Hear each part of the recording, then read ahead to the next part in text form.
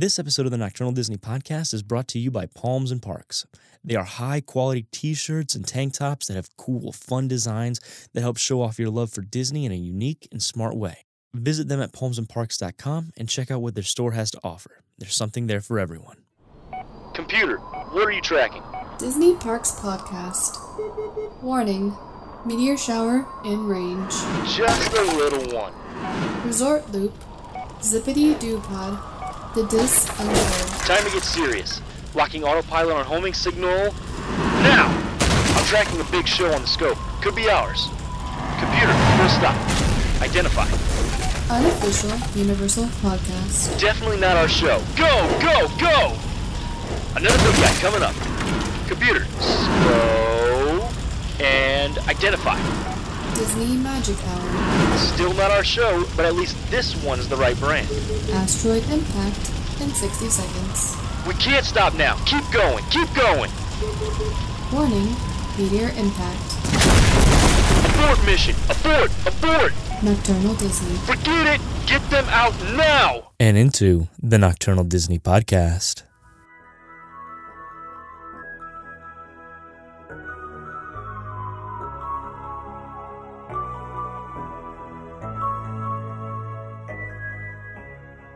Thank you for joining us for episode 37 of the Nocturnal Disney Podcast. My name is Bryce. This is Chris. Say hi, man.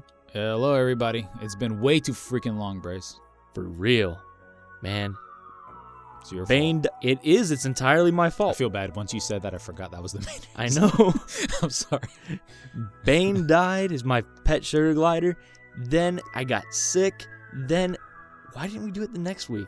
Oh, I It's was just busy. been- I was building yeah. the booth. It's been work. We've been doing other secret stuff behind the scenes. Stupid schedules. Yeah. Yep. It's been ridiculous. And because we have been gone for literally a month, Yeah. we've decided to go ahead and do a very, very long show. Yep. It's going to be a bit of a marathon, and I hope you guys enjoy it.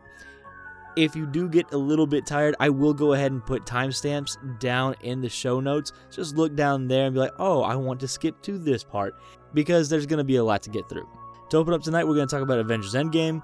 We're going to talk about his box office.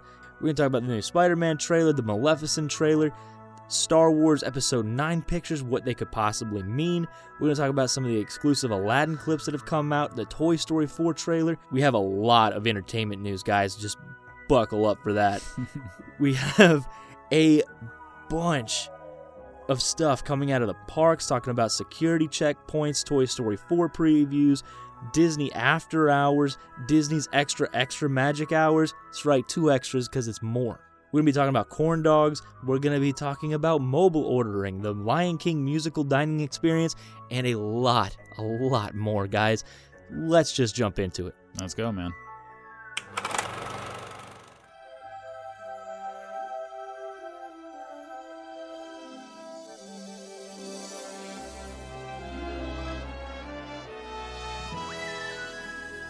All right, Chris. So it has now been just about a month since Avengers Endgame has come out. Have you seen it yet? Nope. Dude. I find it hilarious, though, because it's like, once the Avengers Endgame came out, like, our podcast stopped. I know.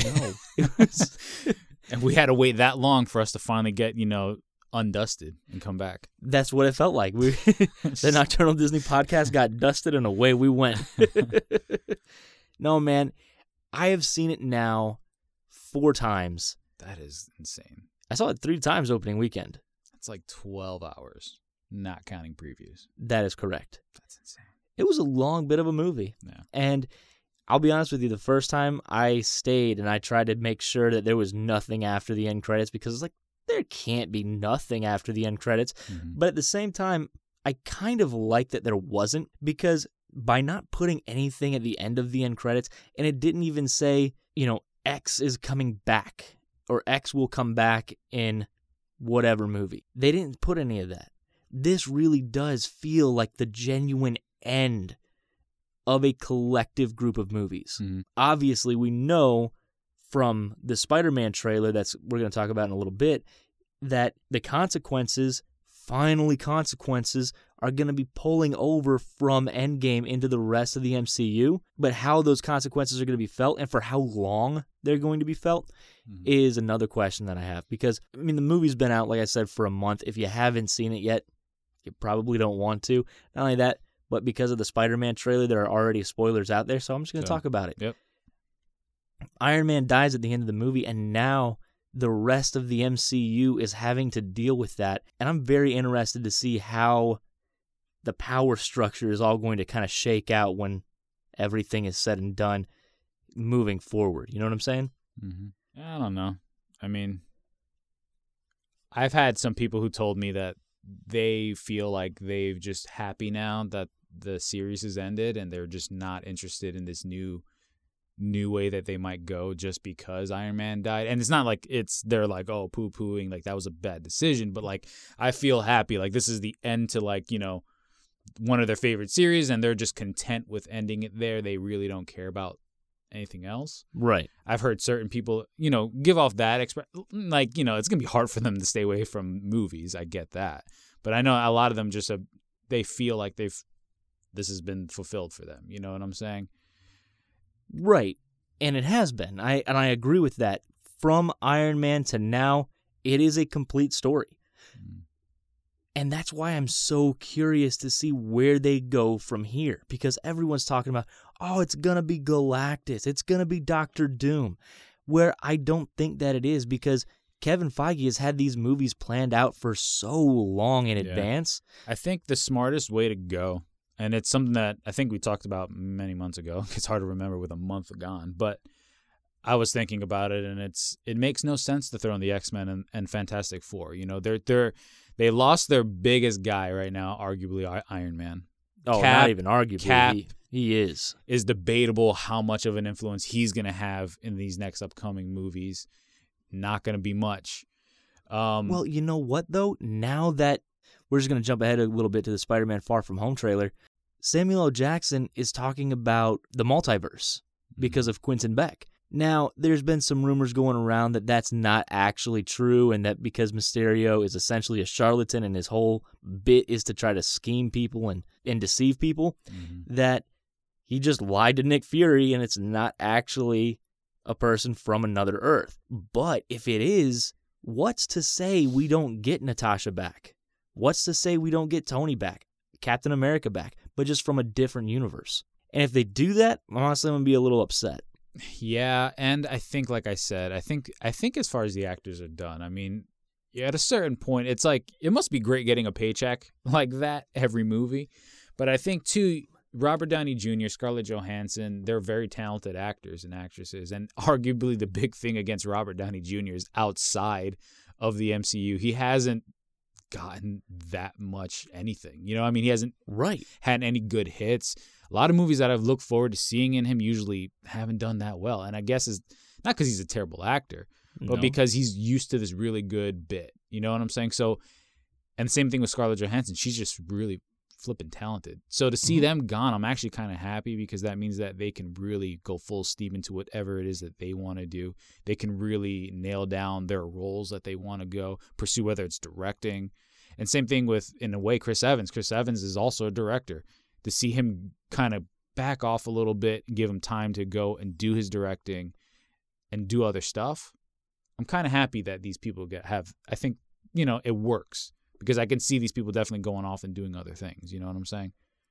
I completely agree with you. It is going to be interesting to see, like I say, how the MCU goes moving forward. But when was the last time Scarlett Johansson had a hit outside of the MCU?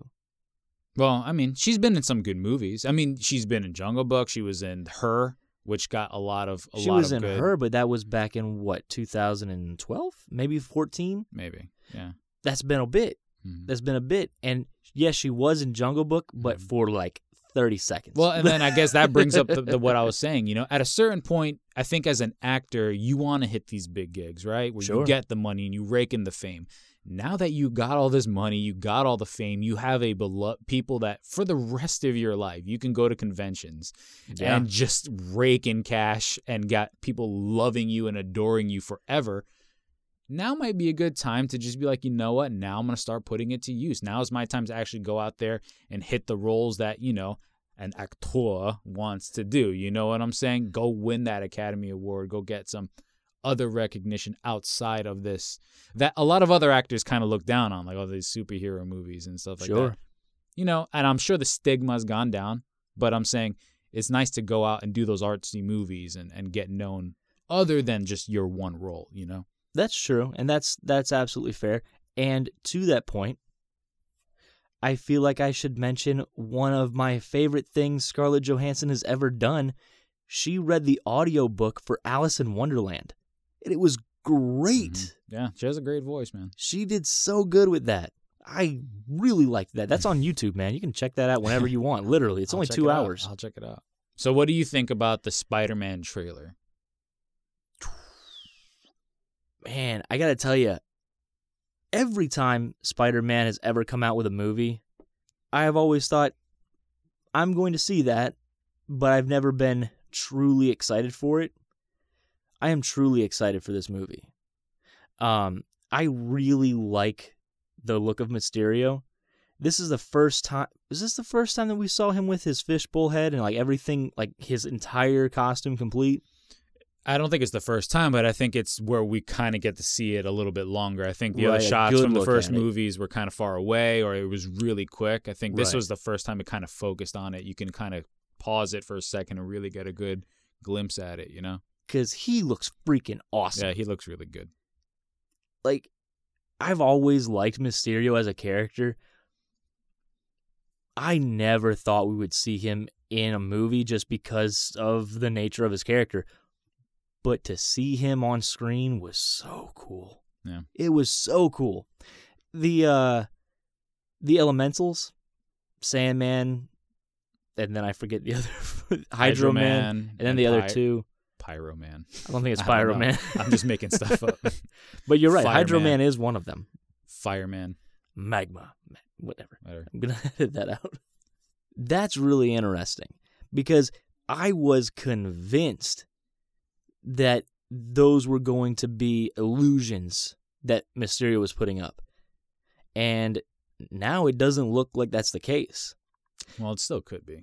It could be, but I mean, it could be, sure. I don't think that Mysterio is going to be a good guy come the end of the movie. I think he is going to prove that he is a bad guy, even if he is trying to be good in this universe and he does come from a multiverse. It's just in his nature to be a bad guy. Right. I find it kind of funny you like this trailer because I'm the opposite. You don't like this trailer? I'm the opposite. I like Spider-Man trailers. When they've always come out, I felt like I want to see that. Yeah. This trailer came out, and I just really don't care. Right. You know what I'm saying? It's partly just because that when you really just want to see a standalone movie, and you got Nick Fury in there, and it just, for me, it's just, I know you got an extended universe you want to build, and it's this massive thing, but that's the downside for it, man. I'm just tired of this constant movie building, and it's like, I would have loved to see a movie where Spider-Man deals with it on his own. I know this is something me and you talked about with the last trailer. We would have liked to see a direction where Nick, no one's in there. Like, you learn on your own. Like, that's the best thing. You're the Spider-Man. You know what I'm saying? He's one of the best heroes in the Marvel Universe. Let the man learn on his own. Let the kid learn on his own. And to have him almost like babysit all the time, and but I mean, that is the direction they've taken the character in recent years. No. I'm saying I just don't like the direction. That's just me personally. You know what I'm saying? So that's why I think for the movie, it's not as excited, or I'm not as high on my list to want to watch it. You know what I'm saying? Right.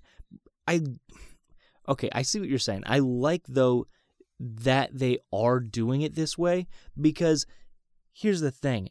Going back to Civil War, we even heard Peter Parker say, I was doing it on my own before, it just wasn't working. Mm-hmm. Because he was a young kid, had no training, he didn't know what he was doing. Mm-hmm. Then Iron Man kind of took him under his wing, right? Now he's learning from Iron Man. And then he became an Avenger in Infinity War. Mm-hmm. And now that Iron Man's dead, somebody else is going to take over that training, and it's going to be Nick Fury. Mm-hmm. And I'm curious to see what their dynamic is going to be like because of just the kind of grumpy man that Nick Fury is, and how just over the top and excitable Tom Holland, Peter Parker is. Yeah.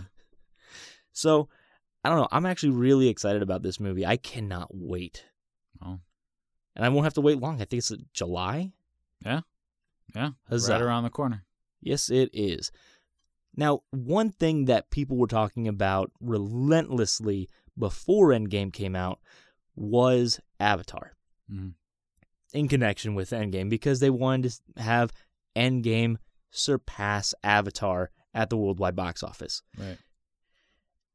Avatar, as of right now, is still sitting on top with $2.78 billion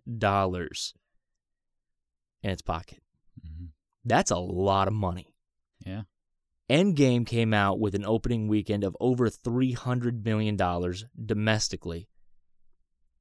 And it was just blowing the doors off theaters. People were like, oh, it is easily going to catch Avatar. Mm-hmm. It's easily going to catch Avatar. Right. Endgame had a production budget of $365 million. Now, they don't take that into consideration when they're talking about the box office, Right. but just an interesting piece to know. Mm-hmm. Domestically, as of today, Avengers Endgame has made $777 million. Right. Worldwide, it's sitting at $2,622,914,098. Right. That is an insane amount of money. Yeah. It's going into its fourth week now, Mm-hmm. and that's where we're sitting. Last week, it dealt with John Wick. Mm-hmm. Week before that, dealt with Pikachu. This week coming up, it's going to have to go up against Aladdin. Well, I feel like you still got to count those factors in. The Detective Pikachu Perfect, again, for kids to go. You're going to have an array of different movies to go see. Oh, yes. And it's going to be really tough for Avengers to catch Avatar at this point, just because the amount of diversity there is. Right. And then I think like next week we got Godzilla. King Dude, of Monsters. Look. Hold on, just a real quick sidebar. I know this is a Disney show. I'm not going to focus on this too much. I saw the Godzilla trailer ahead of Endgame in D-Box. It was glorious. I got chills. I almost wept. It was awesome. I cannot wait for that movie. I cannot wait either. Oh, my. Oh, I got chills running up my back right now. It's awesome. Just freaking out. I am, really. It's oh, my God. But see, that's the thing.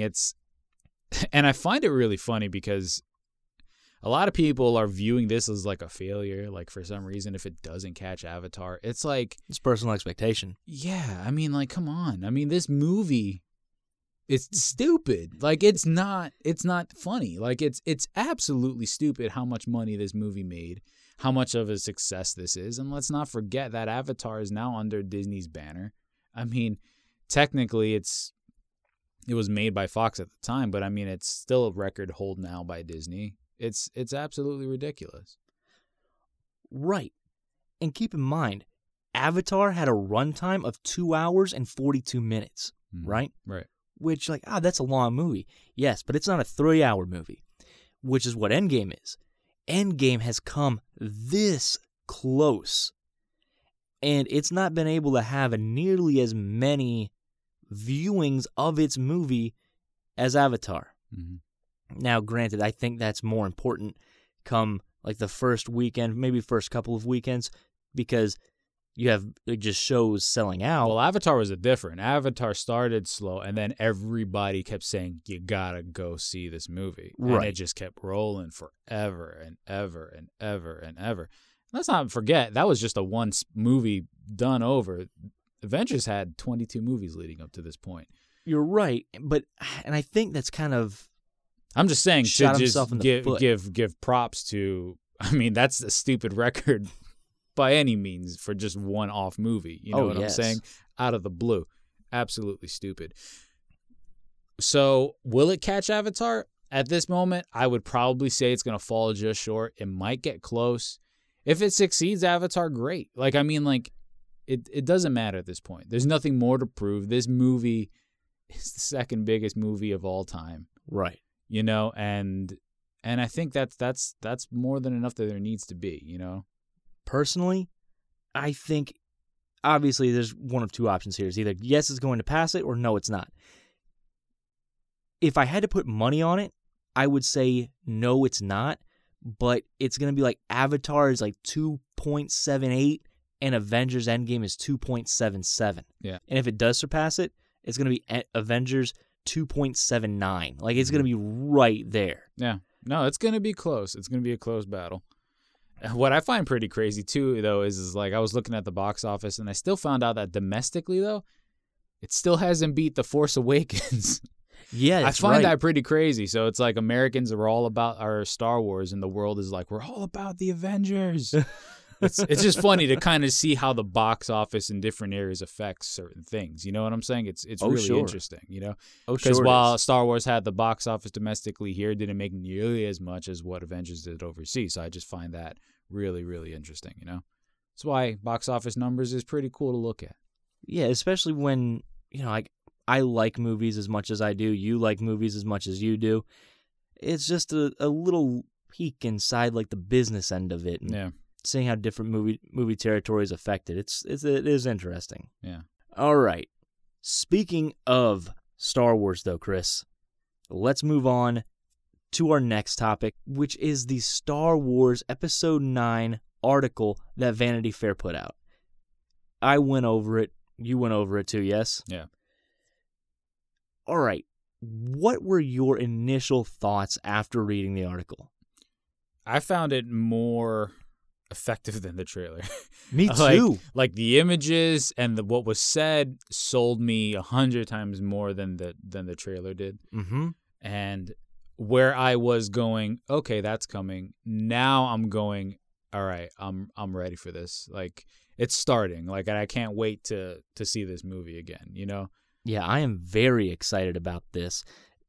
You had some pretty dramatic photos in the set, you know, the one with Hux and the other general. I don't know his name off the top of my head. Yeah, but he was nominated for an Academy Award. I forgot his name, but he's a very talented actor. It's going to be interesting. A lot of people are saying that might be Hux's father. If you read the books, you know that that's not the case. But, I mean, you never know. I mean, you could throw things out there. But what I appreciate about that image is the First Order seems like it's run by a bunch of kids, and it's nice to see some men involved. Yes. To see some hardcore, like, guys who are making decisions other than these whiny little kids that are screaming and yelling all the time, you know, which is badly needed. You know what I'm saying? So when you see that picture, I felt like, okay, the First Order's like, it's becoming more serious now. You know what I'm saying? Right, which might be just a little bit too late because it's Episode 9. It's the end. Right. But, I mean, if that's the thing, if you're going to try to turn this ship around and end it on a high note, fine. You know what I'm saying? Because I'll be honest with you, that was one thing that I actually did like about Kylo Ren was essentially his temper tantrums that he was throwing because he felt like an off-kilter villain. Right. He felt menacing. It felt like he would whip out his lightsaber and kill you at a moment notice. While you're saying that's 100% correct, I agree with that. But then you have the Hux character who in the first movie seemed a little more level-headed, and then come into the second movie and he's just treated like a kid. You know what I'm saying? So you kind of feel like, okay, so the First Order now is run by these two angry, screamy, yelly kids, and it's like that works for Kylo. And I actually like that in Kylo. Right. Not for Hux. Like, you know what I'm saying? You kind of need that balance. Maybe he's that balancing factor in this movie. I kind of hope so because it would be nice to feel like we're told that the First Order is intimidating. Don't feel it. But you don't feel it. No. Although I will say that one scene where Hux is addressing the First Order and then they blow up the planets. Love that scene. Oh my God, it was great. Yeah, it was a great scene. Something straight out of Nazi Germany. Yes. But I was like, they are intimidating. And then from there on, it just kind of went downhill. Right. So it's really cool to see that intimidation factor again. Mm-hmm. It's cool to see the Knights of Ren. Oh my gosh, yeah. because now we're told that these guys are going to actually play a significant role in 9. Mm-hmm. Everybody thought that the Knights of Ren was going to be an 8. Because after 8, you were one person who was constantly talking about, I don't think that Star Wars has a plan. Mm-hmm. I don't think they have a heading of where they're going. Mm-hmm. Do you think that the Knights of Ren being in this movie is a direct response from everybody saying, hey, I thought they were going to be an 8, and then Lucasfilm going, yeah, it's a great idea. They should have been an 8. Let's put them in 9. Mm-hmm. Kinda. Yeah, it is weird, right? Like, I mean, you had all this setup in the first movie, and then it kind of nothing really happens in the second movie, and then it kind of leaves you going, okay, if you don't want to give it to me in the second movie, that's fine, but continue that thread. It almost feels like it was just snipped and like nothing ever happened with it, right? You know, so I'm excited to see that picture. That picture looked freaking awesome. You had one guy with like a gun arm. Yeah. One dude has a big old like meat cleaver thing. Like, I mean, chopping up bantam meat. Like, it's insane. They look menacing. You know what I'm saying? That's the thing, man. Again, going back to that first image that we talked about, there's menace there. There is intimidation there. Mm-hmm. And it's nice to have the villains, for lack of a better term, just have some balls again, you know? Yeah. Have some oomph to them. Desperately needed. I agree. 2 more pictures that I really want to talk about. Mm. One was the fight scene between Kylo Ren and Rey. Didn't that look nuts? Such a good picture. That's the thing about these Vanity Fair pictures. They were all great. Like, they were. And that was the one that I was like the creme de la creme, because like the way the ocean waves were hitting, the way their position was, the lightsabers, the blue and the red, like it was a beautiful picture. Right. And then you had the caption underneath it of Kylo saying, yeah, their connection, or how did he put it? Their maybe connection runs a lot deeper than you actually initially thought. Right. Which you thought it ran pretty deep from 7. You thought it ran really deep in 8. It's deeper than that? All right, cool. I'm interested. Mm-hmm. Are we drifting back into family territory now? Yeah. You know what I'm saying? And that's where it's going to be really cool. That's where I'm hoping that this episode really sticks the landing. You know what I'm saying? Oh, yeah, I do too. I'm really hoping that it can really just put an end to this trilogy on a really good note. But yeah, we're going to get, I also appreciated what he said, that we're going to finally get a conclusion to this millennia-long conflict between the Jedi and the Sith. It's going to be resolved. It's going to be interesting. Yes. And it's interesting that those two are going to do it because, correct me if I'm wrong, but they've never referred to Kylo Ren as a Sith. No. Or even as apprentice or anything. Same thing with Snoke. Right. Snoke wasn't referred to as a Sith. Rey was never a Jedi. I mean, she got all the teachings of the Jedi, so I suppose by default she could be a Jedi Knight.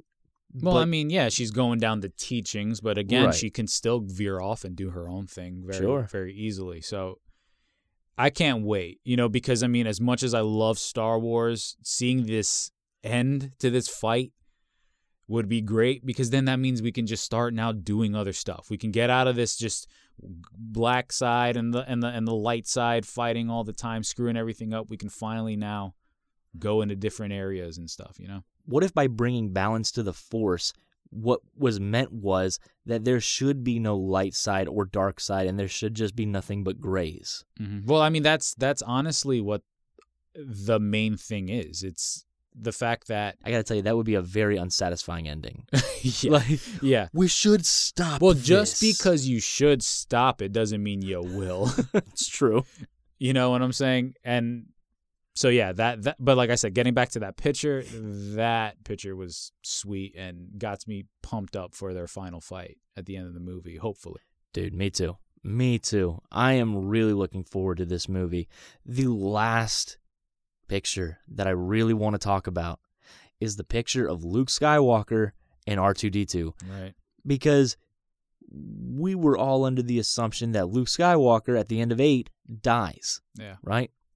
He looks very much alive in this photo. Yeah. And it's not like, oh, he looks like a Force ghost. No, he looks fully alive. Yeah. if I'm not mistaken, he's got his hand on R2, doesn't he? Mm-hmm.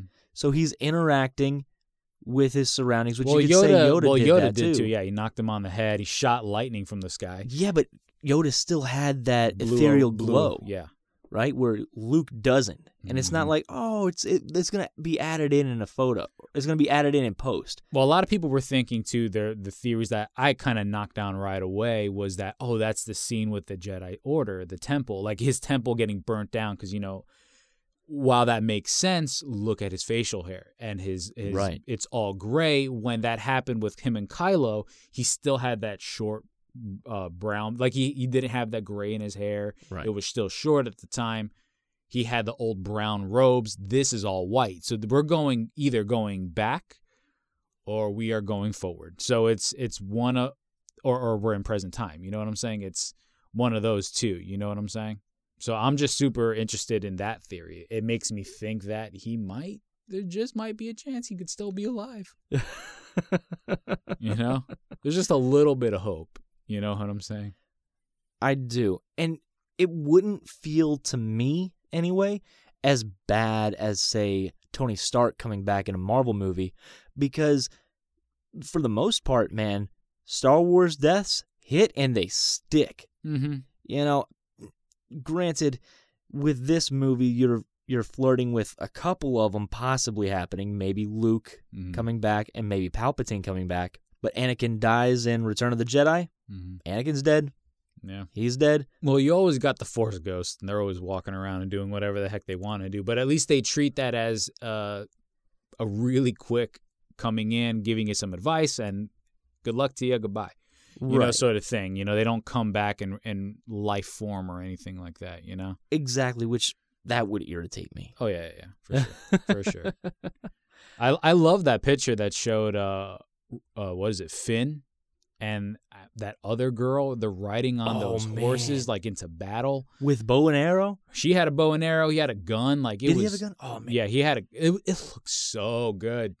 It really did. And I just want to bring up, just because they're in a photo together does not mean that they're going to be a love interest. Mm. But I genuinely hope that it is. Yeah. Just anything to stop that god awful relationship between him and Rose. Yes.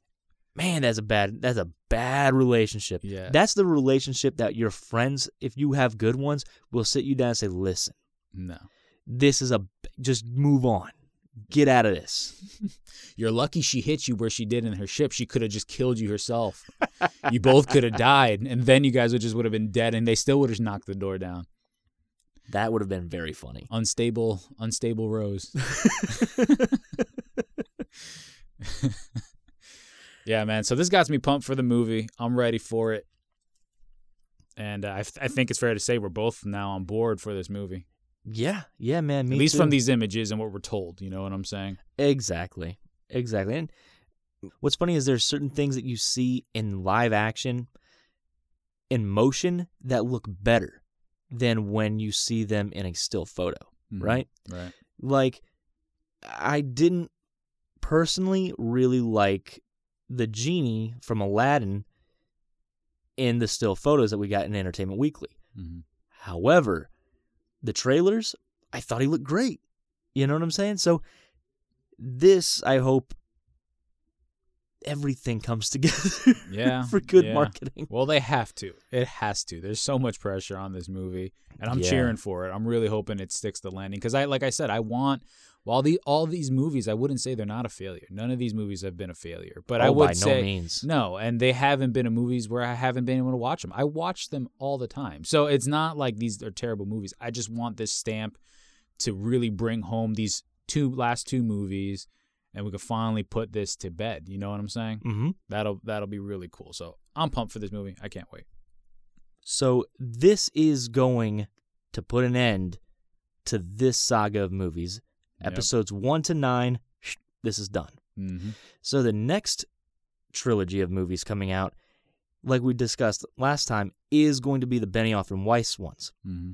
Do you have any thoughts on that? Because do they go back and go with like a Knights of the Old Republic and then kind of do like a Star Wars version of Game of Thrones, which is they just got off? Yeah.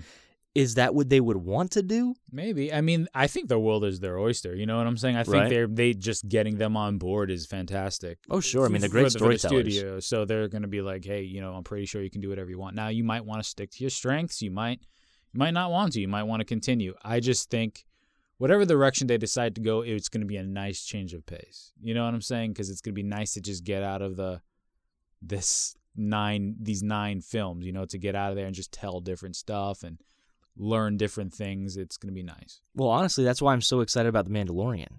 Right. Just to see something that, as far as I know, will not cross over into any of the other movies.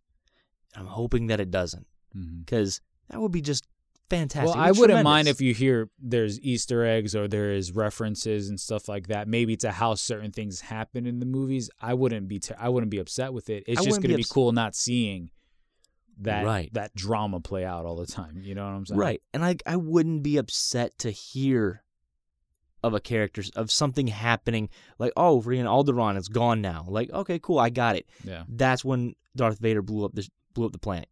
Cool, I'm on board. I don't need to see it. I also don't need to see Darth Vader. I don't need to see the Death Star. Well, the thing is, you won't have to, because The Mandalorian's taking place right after The Return of the Jedi. Oh, that's true. So it's going to be in the period between The Force Awakens. And Right, all I'm that. just giving you an example. Yeah. No, I get what you're saying. So that would make me very happy, just to have something almost completely divorced, but still within the like kind of similar to the way Netflix did Daredevil, Luke Cage, Jessica Jones, and Iron Fist. Allegedly, it was connected to the rest of the MCU. Yeah. But they made just like passing references to like the incident and the big green guy or the guy with the hammer. Like, if you watch those, you can genuinely forget that those are not part of the MCU in any way. Yeah. So that's kind of what I want The Mandalorian to do for Star Wars. Right. But speaking of going in another direction, my friend, let us talk about the Maleficent 2 trailer and its posters. Right. All right. So I got a lot to say about this. So let's talk about the poster first. Okay. What did you think of the poster? Wasn't nothing too... It's not special, right? Yeah, nothing special. Okay. It's a weird choice. Number one, movie posters are almost exclusively portrait posters. Almost always. Vertical, right? High. Not this one. For some reason, like, let's make it long. And then so they have this horizontal horizon-style photo. And it's just Maleficent with Michelle Pfeiffer photoshopped on top of her right wing. Yeah. And Sleeping Beauty, Aurora, photoshopped on top of her left wing. And then it says Maleficent 2 at the top. And it's a bad poster. Yeah. If I didn't look at it right before you and I went in here, I would not be able to talk about it because it's very forgettable. Right. Well, most movie posters are. You know what I'm saying? There's not many good No, that's what I'm trying to say. There's not many good ones, but the ones that are good, they'll stand out, and you remember them, and you're like, oh my God, that one poster. But right? There's not many times where they do stick out that well. And this, again, it's just a problem I feel that Disney has is their marketing. I feel like it's a little lackadaisical. Maybe. Because they're like, hey, we're Disney. They're going to come out and see these movies anyway. But like the poster for Aladdin, I thought that was really cool. The one of Aladdin in the middle holding the lamp and then the scenes going on around him, I thought that was a really interesting poster. Right. But this is I could have made this. Yeah. You know what I'm saying? Like I have 15 years of Photoshop experience. This is well within my grasp. You can tell this was just like, let's get people to get eyes on this. Mm-hmm. That's it. That's all that matters. Exactly. So what do you think about the bloody trailer, dude? Oh, Chris. So remember a couple episodes back, we were talking about Maleficent 2, and you said, don't worry, man. The biggest problem is past. They've already shown us that she is a good guy. That Band-Aid's already been ripped off. Now we can go into Maleficent 2 and know exactly what we're getting. Right? You said that to me. Right. And I said, that's a great point. And I felt a little hope in my heart. Right. I felt happy for a while. Mm-hmm. And then I saw this stupid trailer, and they're trying to package this as that she's bad again. Why? Why are they doing this? Because they just want to torture you, man. It doesn't make sense. No, it doesn't. And that's what kind of really, that's just the most annoying thing about this. It's like, okay, you took the most evil, arguably the most evil villain in Disney. Her name literally means evil person. Yeah. And she's the most scariest person. You turned her into a good person. Fine. You turned her into a good person. Be constant with that. Yes. The second movie, like, what are you going to do? You're going to switch it around. I know the beats to this movie now. Now we can go in and be completely surprised, and Aurora cuts her head off at the end of the movie, and Michelle Pfeiffer turns into an angel and stabs her through the heart, something like that, and we're just like, didn't see that coming. She really was evil, and they had to take her out. That could happen. I suppose you're right. Yeah. But what's more than likely going to happen is she's going to have this, I'm bad, I'm feeling sad, I'm angry, and Aurora's going to change her, and the good queen, Michelle Pfeiffer, is going to be the real villain. And exactly. It's going to be the kind of anti-villain, Boba Fett kind of thing where I'm not bad, I'm not good, I'm just going to, I don't mind taking people out, but that doesn't make me evil. Right. Sort of thing. And she's going to kill her at the end. So, I mean, it's just, you can kind of see the beats how this movie's going to go, and I'm hating it. Me too. And I got to be honest, man, the story is what is killing these movies for me because they look breathtaking. Oh, yeah. That was one thing that we were watching right before the show started. I had to look at it because I didn't look at it, because I was afraid of it. And but one thing I said to you, man, this movie looks gorgeous. Like, yeah. Once again, Angelina Jolie looks fantastic as Maleficent. The movie looks beautiful. The wings, like all of that. Like, the movie is gorgeous looking. Yes. I just wish it was a better story. Yeah, it's something that I wanted to see. Because what I'm saying? I want to have a desire to be taken back to that world because it is vibrant, it's lush, it's interesting to look at. There's so much stuff going on when you're flying through the hollows, I believe they call them in the first one, that you could realistically see it 2 or 3 times and not see everything going on in those scenes. But because the story is so bad, I was like, I'd rather not. I'd really rather not. No, thank you. No, thank you. Now, here's the other thing. In Maleficent 1, right? Trailer comes out, had that great scene of, like, come into the light. I can't. Why? Are you afraid? No, because then you'll be afraid. Like, she felt very menacing and it felt like a villain. I'm like, oh. Terrifying. That's good. That was a good scene. That was good stuff. That was great. It made me very excited for the movie. Mm-hmm. And now they're doing the same kind of stuff, but this time doesn't excite me because I know I'm wise to the nonsense. I know what's coming. Don't fool me with that nonsense. Exactly. And it's a great scene. It's a great line. It's a great line. I just wish it was in a better movie. Yep. Now, granted, again, could be great. Movie could be good. Mm-hmm. They could have seen the first one and been like, oh my God, we really did mess up. We need to fix this. We need to make things better. Make her evil. We'll get Sleeping Beauty to sleep again. That's like Sleeping Beauty's thing. She just gets put in comas for a very long amount of time. Poor girl. She just can't enjoy her life. And what's sad is that Disney, for the most part, has done a very good job with its live-action movies. Yeah. Aside from Maleficent, and after a second rewatch of Alice Through the Looking Glass, it's not really a good movie. That's really it, though. I love Jungle Book. The live-action Cinderella is phenomenal. Mm-hmm. Beauty and the Beast was good. Beauty and the Beast was very good. I enjoyed that. So, and I'm going to be seeing Aladdin tomorrow, and I know you're seeing it over the weekend, and we're talking about it on this show with our wives. They're coming in next week, and I hope that one's good as well. Yeah, I've heard it's great. So Disney can make good movies. Yeah. It's just this particular. Do you think it has to do more with their fact that they were like, okay, so we got Angelina Jolie, right? She's a star. Everybody knows. Everybody loves her. It would be weird just making her a villain. Like, we can't do that. Do you think it was more like that sort of thing? Because that's how I feel like they kind of went about it. You know what I'm saying? Whereas, like, we got this great actress.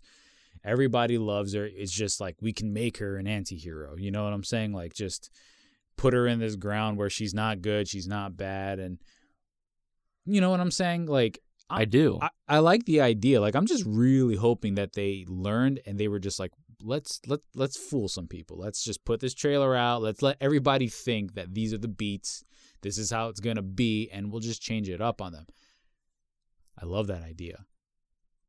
Don't think they're going to do it, though, you know? Neither do I. Because that scene I was talking about was when Maleficent was talking to Michelle Pfeiffer's character. And she's like, well, if I didn't know any better, I'd say you were threatening me. And she's like, well, do you? Do I what? Know better. It's like, oh, that was great. Mm-hmm. And that was very menacing. But to answer your question, yes. I think that Disney started making a movie and they realized, oh, hey, it's really hard to make a movie where the villain is essentially the protagonist and you follow the villain. You want to feel sympathy for the person that you are following, right? Yeah, and I think another thing that they did that shoot them in the foot is all these other movies, they're remakes of the originals. Maleficent is Maleficent. There's no movie before called Maleficent. There's Right. Sleeping Beauty. Mm-hmm. And when they went through, but we're seeing it through the eyes of Maleficent, Right. that's where they went wrong. They should have done just the Sleeping Beauty remake, you know? Yes, or even if you wanted to show it through the eyes of Maleficent, Yeah. even Be as faithful. Yeah. be faithful. Even if you are showing it as her thinking that she is the good guy and she is justified, Mhm. you still show exactly what she did and she still comes off the same way. Right. You know what I'm saying? Where I think DC ran into the same issue when they tried to do Suicide Squad. Yeah. I think they're going to fix that with Joker, Yeah. and I really hope that they do. Right. But I do think that this is going to be more of the same stuff that we got last time, Yeah. and it's upsetting. It is. And here's the hoping that she's evil, I guess. Yeah, me too. Speaking of Aladdin, we ended up getting 3 exclusive clips from the movie. The one we've essentially seen. There was a shot where Aladdin's like, hey, make me a prince. Mhm. It's like, yeah, there's a lot of gray area in make me a prince. Right. That scene, right? Yeah.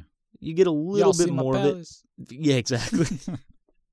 You see a little bit more of it, and it's a fine clip, but I know that you haven't seen these clips because you're trying to stay away from it because you're Yeah. excited for the movie. Yeah. But the clip Jasmine goes on a magic carpet ride, Mhm. it's fantastic. It's fantastic. It was one of my favorite parts of one of the trailers. I think it was the second trailer when Naomi Watts, that's her name, got it. When she starts singing A Whole New World, I was like, oh man, that's awesome. She's doing such a good job. Mhm. It's just a little bit longer version of that. Mhm.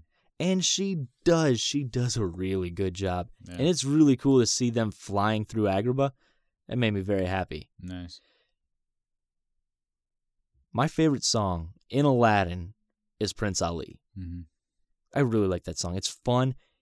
It's frenetic. It's fun to see Robin Williams as the genie bouncing around the town.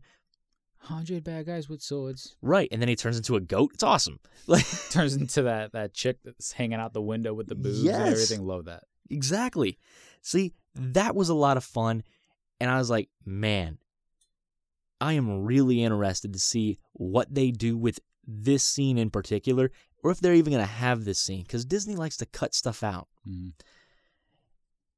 And they released a clip. That was the third clip I saw that the we thumbnail got. for it, and believe me when I tell you, I was really tempted to click on it, but I kept telling myself, I got one more week. Let me just wait, because I really, truly just want to be surprised. I don't care if you tell me now. I'm just saying I just truly want to be surprised as far as the quality of the clip, as far as just the certain things he does, because he does do a lot in that Yeah. clip. He turns into a million different things. I'm like, I just want to see what that's going to be like in the movie. You know what I'm saying?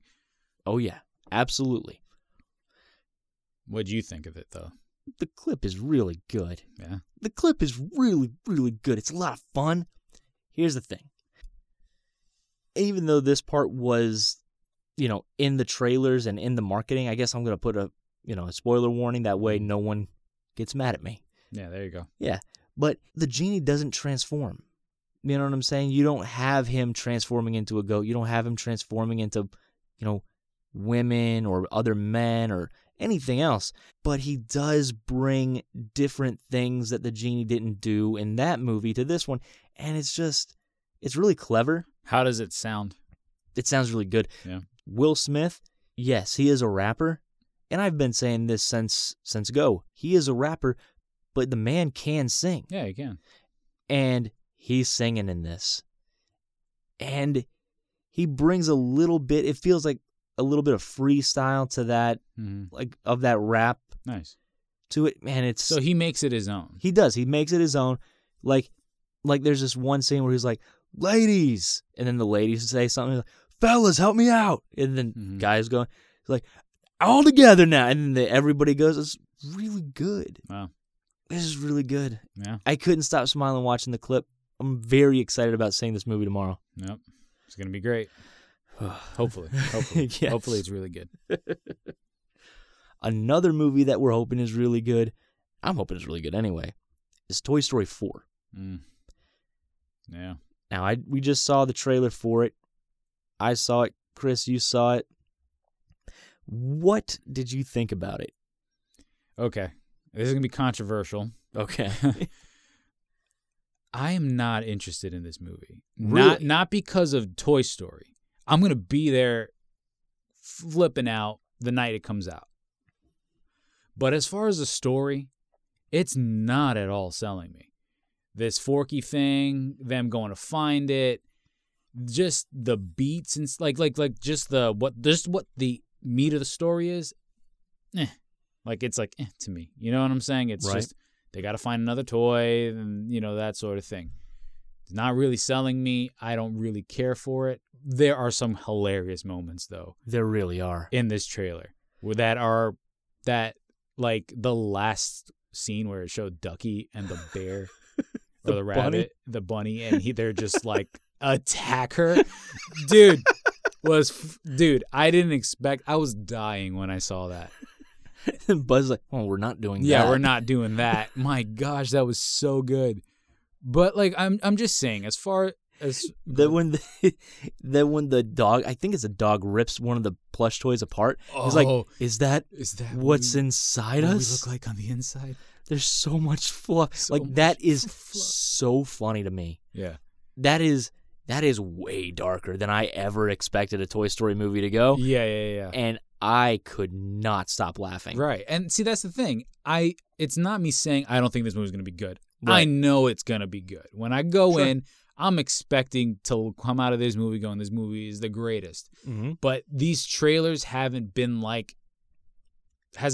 me that punch. Other than just me being like, I want to see Woody again, and I want to see Buzz again. I want to see the Toy Story world again. The story just doesn't draw me. You know what I'm saying? And if anything, I'm kind of happy in a way because then when I go in, it'll really just hit me. You know what I'm saying? So yeah. While I think the trailers haven't been that great, or the story, I don't think that's great. I'm still excited to see it though. What about you? What did you think? Me too. And honestly, we talked about my two favorite parts of the trailer already, which is the Ducky and Bunny scenes. And I'm really happy that we got some more time with them because we didn't really get a whole heck of a lot of time. Like, any time that we have seen them, though, I've loved them. Yeah. Like, hopefully they haven't shown all the moments because, my goodness, their Key and Peele are hilarious. So they really are. I'm really hoping that they're saving some other laughs and they're not showing us all of this stuff because, my God, that was great. Attacking her face. My God. And it was so fast, too. It was just boom. It was great. Like, I would genuinely put them on, like, the same level of comedy duos as, like, Abbott and Costello, Chris Farley and David Spade. Yeah. Like, the same level. Like, you put them together and you're going to get a little bit of magic. Yeah. They're just fun. Yeah. They're just fun. Now, I will say that like you, I'm really not interested in Forky. Yeah. Not interested in him at all. Just and the I story hope, behind it is just not that. It hasn't sold me. And it could be that we haven't seen Forky. Like, that's the thing. I hope that it's that. I hope Yeah. that because I haven't seen him, I'll fall in love with him. Because obviously we never knew Buzz and Woody before Toy Story 1. Right. And look where they are now. So here's praying. Like, here's hoping. Yeah. And that's the thing. I'm not worried at all about this movie. That's one thing that I know. Like, I'm not worried about this movie. Because it's Toy Story, it's earned my complete faith. Sure. You know, that all their movies have been good. And I can't say that for all the movies I've been, like, at least for the third one, I don't remember being like, I can't wait for this movie. And then I saw it, and it still didn't change the way I felt about how I felt about that movie. Like, it you know what I'm saying? Like, I lost my mind at the end of the movie. So Sure. So that's what I'm saying. I'm hoping that this is much more of just like, I don't really care about the plot until I see the movie, you know, and then once I do, they're going to just knock my socks off. So that's what I'm thinking is going to happen, you know. I agree, man. I agree. That's all we can do is hope. Chris, let me ask you a question, man. Like, growing up, were you ever like a fan of the Disney Afternoon? Not really. No? Partly because I was much more of a fan of the Toonami at the time. They had a Cartoon Network, and they had, when I came home from school, you had Dragon Ball Z and Gundam Wing and all of that sort of stuff. That kind of pulled my attention away from Disney, the Disney Channel. But it didn't stop. Like, every once in a while, I'll show you over, watch the Many Adventures of Winnie the Pooh that they had on occasionally. I love that show. Darkwing Duck. Oh, yes. And Chris, Darkwing Duck. So, yeah. Not heavily invested in the Disney Channel growing up. Be Still My Beating Heart. I love Darkwing Duck. It's such a funny show. Oh, man, I love that show. Like, Darkwing Duck was always my favorite. And then after that was a really weird show called Tailspins. Yeah. I don't know if you ever watched that. I remember seeing certain episodes, and I kind of liked the idea. It was like an adventure show, right?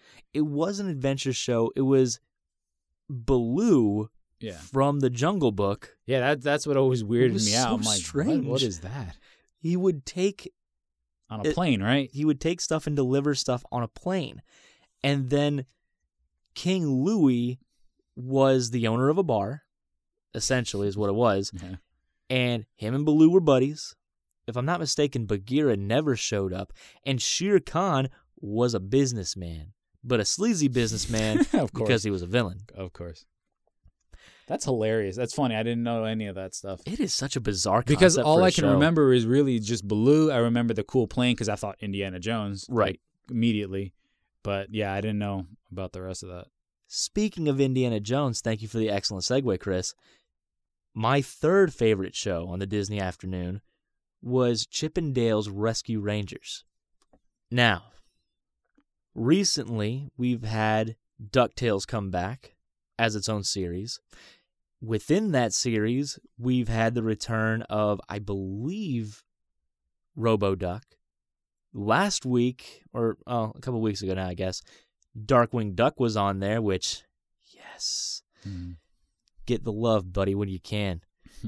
But you didn't hear too much aside from, like, the duck-centric shows. You know, Right. DuckTales, Darkwing Duck, so on and so forth. Now, Akiva Schaffer, the guy from The Lonely Island, and if you ever want to see what he has, just watch I'm on a Boat, and that's who that is. The guy who is not Andy Samberg. Yeah. He has been brought on to direct a live-action Chip and Dale's Rescue Ranger movie. I say live-action, it's a CGI live-action hybrid. And I gotta tell you, I am strangely curious Yeah. and worried about this project because I gotta tell you, man, live-action CGI movies with like famous and loved cartoon characters don't typically go very well. Yeah, but I mean, I'm just gonna be saying this right off the bat. I don't think Chip and Dale is watched by as many people.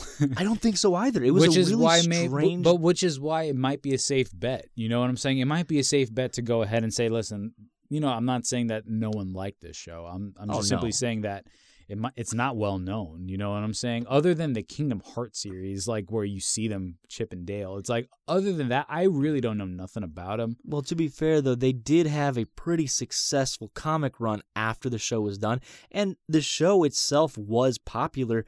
But I never hear people talk about Chip and Dale's Rescue Rangers aside from the theme song. Well, I'm just talking about a worldwide audience. Sure. It might be the safer bet to be like, okay, we can take a property that's not just nothing, but it's a little something, and we can just take a risk on this guy maybe because maybe he has something good for it. You know what I'm saying? So, I mean, honestly, I'm not like over the roof for it, but I mean, I'm really interested in it because it seems like whatever the reason why they're deciding to do this, it seems like he might have a good idea for this, you know? And he's pretty funny. Like I said, Chip and Dale's Rescue Rangers was my third favorite show on the Disney afternoon, so I am excited about seeing a movie with them. But, like, a while back, there was talks about Jordan Peele wanting to do a Gargoyles movie. Like, Gargoyles, you have to admit, is a far more cinematic story, and it wants to be on the big screen, especially by a guy like Jordan Peele. Us, Get Out, he's done quite a bit, and now with this new Twilight Zone series, it would have been great. It would have been great. Well, it doesn't mean that's not going to happen. You're right, but odds are it probably won't. With as much budget as Disney has, they're going to be putting into Disney Plus. That would be interesting. That's what I'm trying to say. It may not be good because that's the thing. Gargoyles might be a harder sell for maybe a movie audience, but if you got the Disney Plus and you're throwing as much money as they are into these shows, that might be your safer bet to do just a miniseries, test it out, and then if it takes off, it takes off. You know. To be honest with you, I didn't even consider Disney Plus. Now that Disney Plus is here, anything is possible. Listen, okay, anything is possible. The only other thing that I want to mention is granted, these were not Disney, but you had movies like Garfield, Tale of Two Kitties. You had the Smurfs. You had the Smurfs 2. Sonic. Sonic the Hedgehog. I haven't seen that movie yet. Obviously, it's not out, but it looks abysmal. Yeah, it doesn't look that great. I am really, really nervous that they are going to just kill Chip and Dale for me here. I don't know, man. Until we see at least the trailer, we're not, or in a couple images, we're not going to be able to go in any direction. You know. That's fair. That is fair. I'm just saying I'm reticent. That's all. Okay. I don't have the invested interest in it as you do, so maybe I'm just being a little. I'm not seeing it from your point of view, buddy. That's all right. Most people don't see things from my point of view anyway. All right, man, check it out. One of my favorite things about going to see a Disney movie was the short before it. Like, it always just felt so nice. It was a little surprise, you know? Mm-hmm. Because, hey, I know I'm paying to go see Wreck-It Ralph, and I know what I'm getting. But when Paperman comes up right before that, I have no idea what this is about, and it's a delight. Yeah. And I love those, and I love them from Pixar. I just like the shorts before the movies. So, in 2020, after Disney Plus has been, a little bit established, they're going to start doing these things called Walt Disney Animation Studios Short Circuit Experimental Films.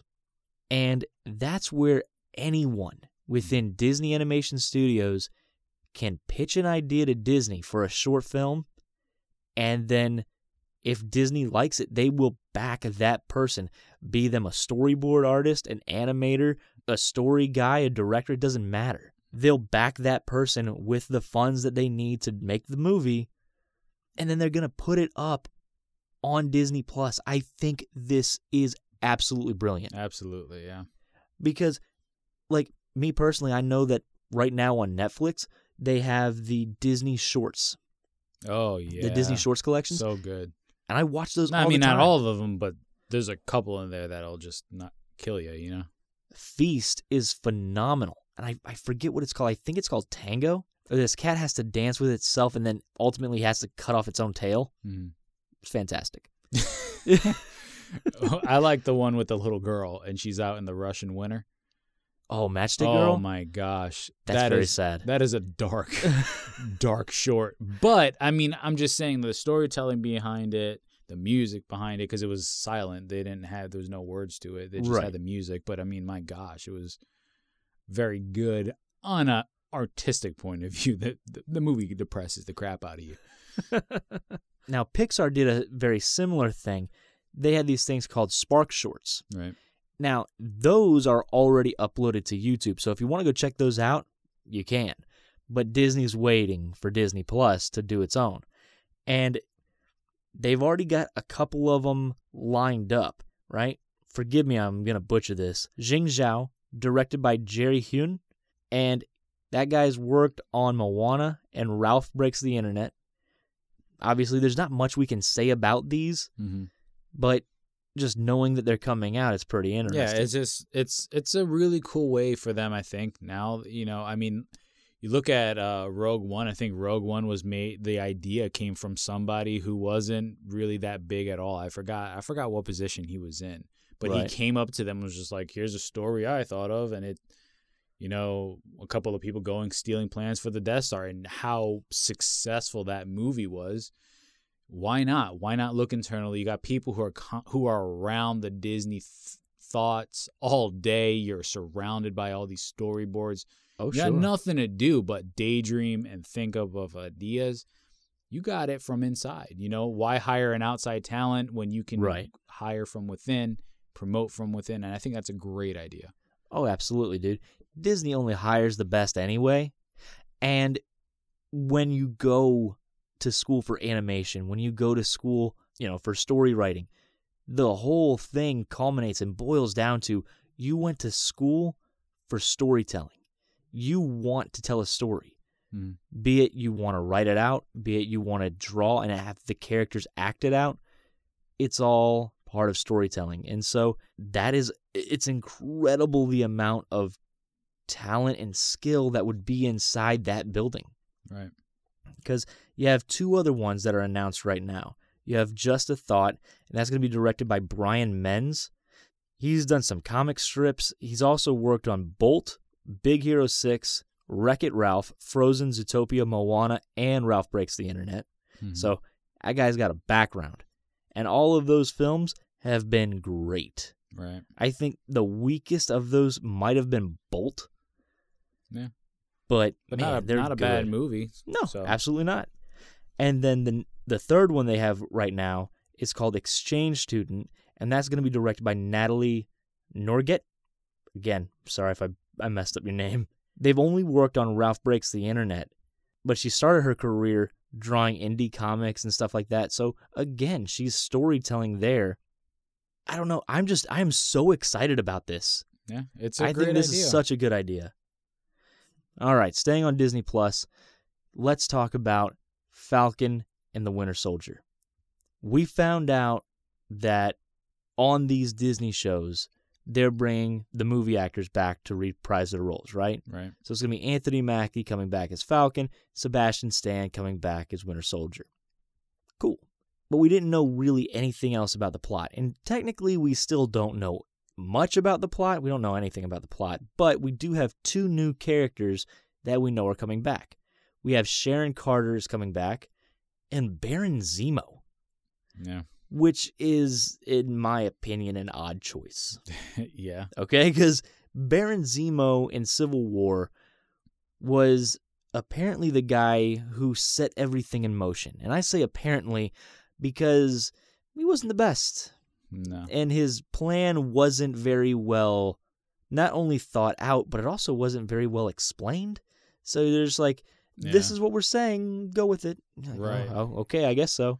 Right. Well, maybe this is an opportunity because Zemo is, as far as the villain goes, he's not a terrible villain. No, absolutely So I'm not. saying maybe this is their second time to kind of give him justice. Right. And again, I would think that Disney would take this opportunity to go ahead and just kind of cheap its way out a little bit. But no, they're bringing back Daniel Bruhl and Emily Van Camp to play their characters, which I didn't think. I didn't think that would happen. So is that setting a precedent then? Is that going to be moving forward in any of these Marvel spinoffs? Are we going to get the movie actors coming back to play these roles in these shows? Because if that's the case, that makes me very excited. Yeah. Because it's one thing to bring the star back because, you know what? They're going to be on screen all the time. They really need to be the stars. Right. But then to bring back a side character in Emily Van Camp, Sharon Carter, and Daniel Bruhl as Zemo, I mean, he could be the main villain, so he would be important in the show. Right. But that's still very exciting. Again, everything coming out right now about Disney Plus is just freaking aces, man. I'm so excited about Disney Plus. Can't talk about how good it is enough. I'm taking that day excited off. We are probably gonna have to. I know I'm just gonna be in a Mandalorian drunken revelry right there. I'm just gonna be. You won't be able to talk to me. You're gonna mute your phone. You're gonna Just talk leave to no me one. alone. Just me, my underwear, pizza, and just nothing but me and the Mandalorian. Man, what's going on here? I'm sorry, dude. We're down for refurbishments. Yeah, all right, guys. So we're gonna start out here in Orlando. Let's talk about the Magic Kingdom. For right now, and until further notice, the Walt Disney World Railroad, Fantasyland, the Frontierland, and the Main Street USA terminals are all shut down. That train is not running right now, and like I said, unfortunately, we just don't know when it's going to be back open. In some better news, though, over in Tomorrowland, the Merchant of Venice and Stitch's Great Escape got painted, and they are bright, bright white. Then, a couple days ago, they got red triangles painted on them. You're like, Bryce, what do I care? And I say, I understand. But that's all part of an overhaul that they're doing in Tomorrowland, that they're rolling out a little bit slower, a little bit more in pieces than what they were doing before with just one giant land being redone in a shot. This is actually very exciting news for me, so I think this is good. And it's all going to be building up to the opening of Tron Light Cycle Racer. And to that point, we have a number of vertical posts that are in the ground right now that they have to build the track for the ride before they actually build the building for it because of the nature of the ride, which is interesting. It's exciting news to be told that. That's very different. Epcot right now is free of all closures. Hollywood Studios, though, is not. It has closed down the ABC commissary, and it's going to be opening back up on June 6th. As of right now, Animal Kingdom and Typhoon Lagoon are completely operational. There's not a single closure in those parks. Blizzard Beach, however, is right now completely operational, but come October 27th, it's going to be closed until November 30th. Now, they do this every year. That way they have time to clean the park up and do some, minor work on it that they need. Now, if we go out to Disneyland out in California, we're going to talk about the Sleeping Beauty Castle walkthrough, because allegedly it will be opening this coming Tuesday. And I say that because since me and Chris have started doing this refurbishment list, it has been on it. It's been one of the original attractions that was down, and now it could possibly be coming off. So that's a happy day. So here's looking forward to Tuesday the 28th. But Disney giveth and Disney taketh away, because on the 28th, Disney Gallery and the Disneyland Story presenting Great Moments with Mr. Lincoln are going to be closed until the long-awaited date of the 29th. Now, if we head on over to the California Adventure, I'd like to welcome back to being open the Silly Symphony swings, both the singles and the tandems. It's nice to take stuff off this list for a change. The Red Car Trolley, however, is still set to be open back on spring of 2020. If you're a fan of the projection shows that Disney does, you only have until June 7th to catch Mickey's Mixed Magic before it goes away forever.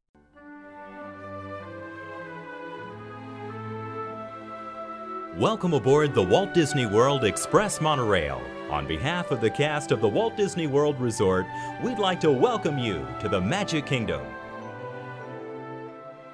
Chris, let me ask you a question, man. When you guys go to Disney, does Raylan usually bring in a purse or a backpack or something? Yeah, she usually brings those little string backpacks. Gotcha. Nice having something to take keep your hands free. Yeah. Well, the last time we went up there, we Mhm. just didn't take anything, which is Right. great because we I just know. walked right past the lines. Isn't it awesome? Oh, it's great. And I think that's what's changed us because we were both like, this is great. And I'm like, see, we don't need that. And she's like, you're right. We don't need that. I'm like, walk right in. Well, you know what? It's funny that you say that because when you walked right in, you still had to go through a checkpoint, right? You still Yeah, had to yeah, go yeah. through metal detectors. Yeah, well, I'm brown. I get pulled over quite a bit. Suppose that might be fair. But when you went through those metal detectors, you had to empty your pockets, drop your wallet, your keys, all that kind of stuff. No more. Actually, Disney is rolling out this thing where they're trying to make it more convenient for the guests to get through the security checkpoints. Fantastic. They have a checkpoint between Contemporary and Magic Kingdom, that walkway area. Right. There's a metal detector right there. You have a metal detector that goes into Magic Kingdom, Epcot, and Hollywood Studios as well, that you don't need to empty your pockets or anything like that. Right. Now, if something sets it off, you're still going to have to go back, obviously. But the idea is that it's going to be more convenient for guests, keep the park moving, Yeah. which is excellent. And it's a very good idea, especially for how busy things are going to be and how hectic they are with all of the changes that's coming up at all the parks, Right. all that kind of stuff. It's going to be hectic there. Yeah. Well, So- anything that can move the lines along faster, I'm happy for. Me too, man. Me too. So for me, this is a great idea. Yeah. I agree. Because I never bring a bag. Now, this week when I go up there, because I'm going up there for my anniversary, Mhm. I am going to take a bag because I'm going to bring some crackers because me and Jamie have dinner reservations for Ohana, and I'm very excited about that. So we're going to have a McDonald's breakfast where it's not super filling, Right. not super heavy. But then for lunch, we're going to have the crackers to kind of tide us over until we have that So Ohana. Ohana That's dinner. smart, man. That's smart. It's all up here, buddy. All right. I got a drop on you, I think, on this one. 'Cause Okay. remember last time, I think it was Mary Poppins was coming out. You said, Bryce, they have a preview of Mary Poppins at Hollywood Studios. I said, get out of here. Mm-hmm. You said, no, they do. So that's crazy. I've never seen those before. Well, there is a Toy Story 4 preview going on at Hollywood Studios Nice. on the ships and out in California. And there's going to be one over in France. Yeah. Yeah, that's really interesting. That's pretty cool. Unfortunately, that one out in France is only going to be a 10-day preview from June 18th to the 28th. Mm-hmm. The one here, though, is going to run between May 24th and June 20th. And that's in Hollywood Studio, right? Right, With at One Man's Dream. One Man's Dream.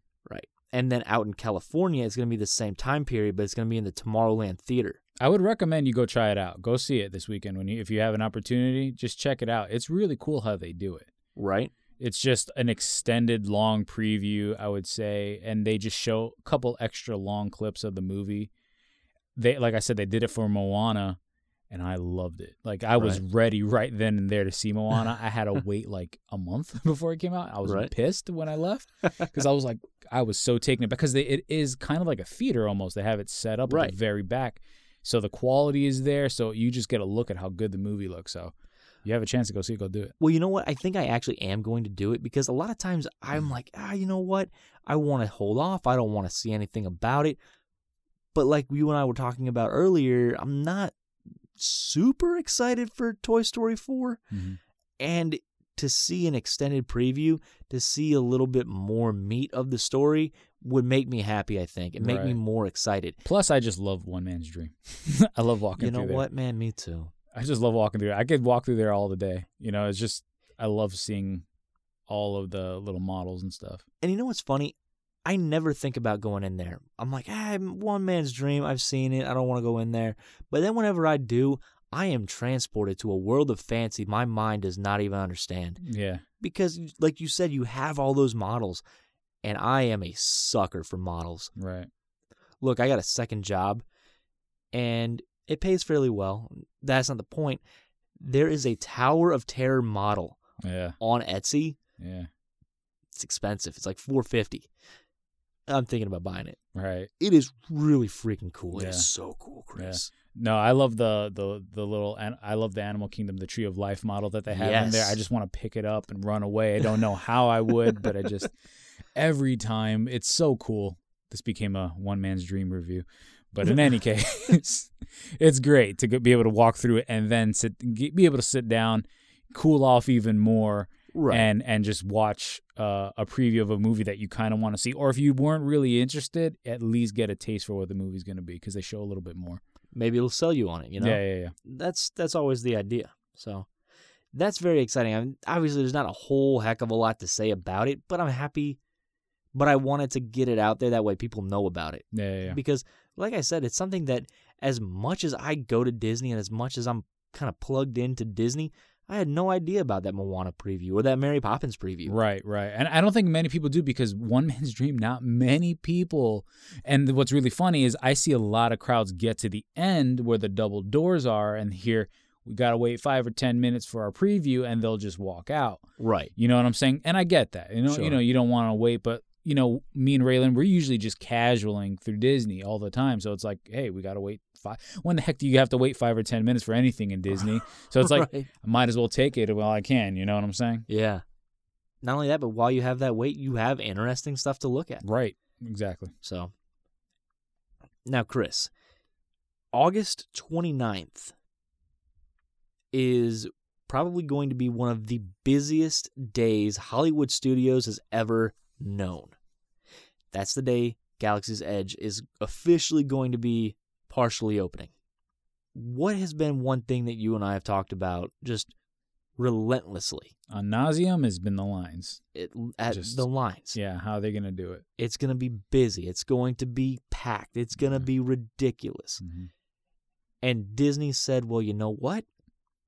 There's nothing we can really do about the lines, but we can give you more time.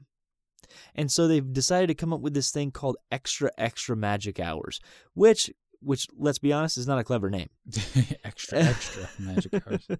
In fact, it's pretty bad. Yeah. But what it is really, really cool.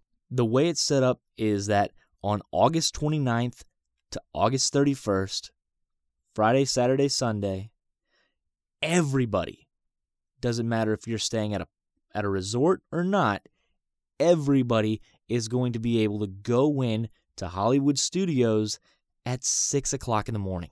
Mm-hmm. That is tremendous. I think that is a very good idea. Absolutely. That is going to mitigate traffic a lot. Now, granted, it's 3 extra hours, but everybody can go in. So, I live 3 hours away.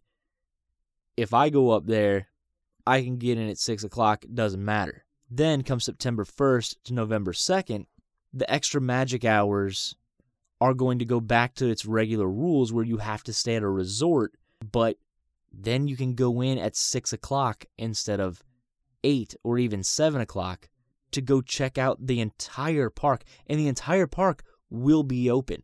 That's including Toy Story Land. If you're like, I don't even want to mess with Star Wars. Mm-hmm. I'm going to Toy Story. I got to check that out. Right. That'll be open. Yeah. But it will also include Star Wars. Well, is that only for the Star Wars resort or is that for all resorts? No, that's for all resorts. As of right now, the Star Wars resort is not built. Yeah. So that would be for like the Riviera, the Contemporary, Mm-hmm. the Polynesian, any of them on property. And I even think the hotels that are on Hotel Drive leading out of Disney are on the list to have extra magic hours as well. I hope so. Off the top of my head, I don't know exactly, though. We got to It's look like, into that. like the B Resort, the Best Western right there. Right. But in any case, you can get into the park at 6. And then you're going to have far less crowds than you would those first 3 days because it's only those in the resorts. Less hot, less crowds. Exactly. That works. Exactly. Did you read that article about them having stormtroopers? I did read that article. That's really cool. Ushering people out, eventually just like, all right, you've been here for a while. Yeah. Time to get going. How do you think that is going to work out? I don't know. Let's say you're a I guy. don't know that it will. Let's say you bring your family over from Ireland or from anywhere else in the world, and Right. you base you're a Star Wars nut. and you come over with your family and you're like, this is my Mecca and this is what we're going to do. We're going to spend all day in Star Wars. Now, I get it. You know, it's really hard to stay in just one place for that long. Disney's saying 4 hours is a good enough time to see everything, do everything, get a good look at everything. And I would tend to agree. I would think most lands, aside from the wait times, I'm usually good at walking in, getting out. For me, sometimes less than an hour, sometimes less than 2 hours. So 4 hours, I feel, is very generous. But how do you feel if your family walking around, you got a stormtrooper coming up to you going, no, it's time to start getting moving? Well, from not like that, but like... No, obviously. From what I understand, those stormtroopers are only going to be in California. Okay. Not here. Oh, okay. Which makes a little more sense because here you have far more places to go. Oh, yeah. You have 3 entirely different parks. Hollywood Studios, it's not the biggest park, but it's also not the smallest. Mm-hmm. So you have places to go in Hollywood Studios that are not Star Wars. So if I'm not mistaken, it is only out in California. Mm-hmm. How that is going to work, man, I really don't know. I believe they had to make reservations to go in saying, I'm going to be in from this time to this time. Kind of similar to the Fast Passes that we have out here. Right. So who knows, man? But I can't imagine Disney doing something like that. It's kind of crazy. Really weird. But at the same time, desperate times calls for desperate measures. It's something that you're going to probably have to do. I mean, you Absolutely. know, and that's what's tough. I mean, everyone's going to want to be there. Right. And we've gone on ad nauseum. We're not going to get into it again. But, like, how ridiculous it's going to be getting in and out of these parks.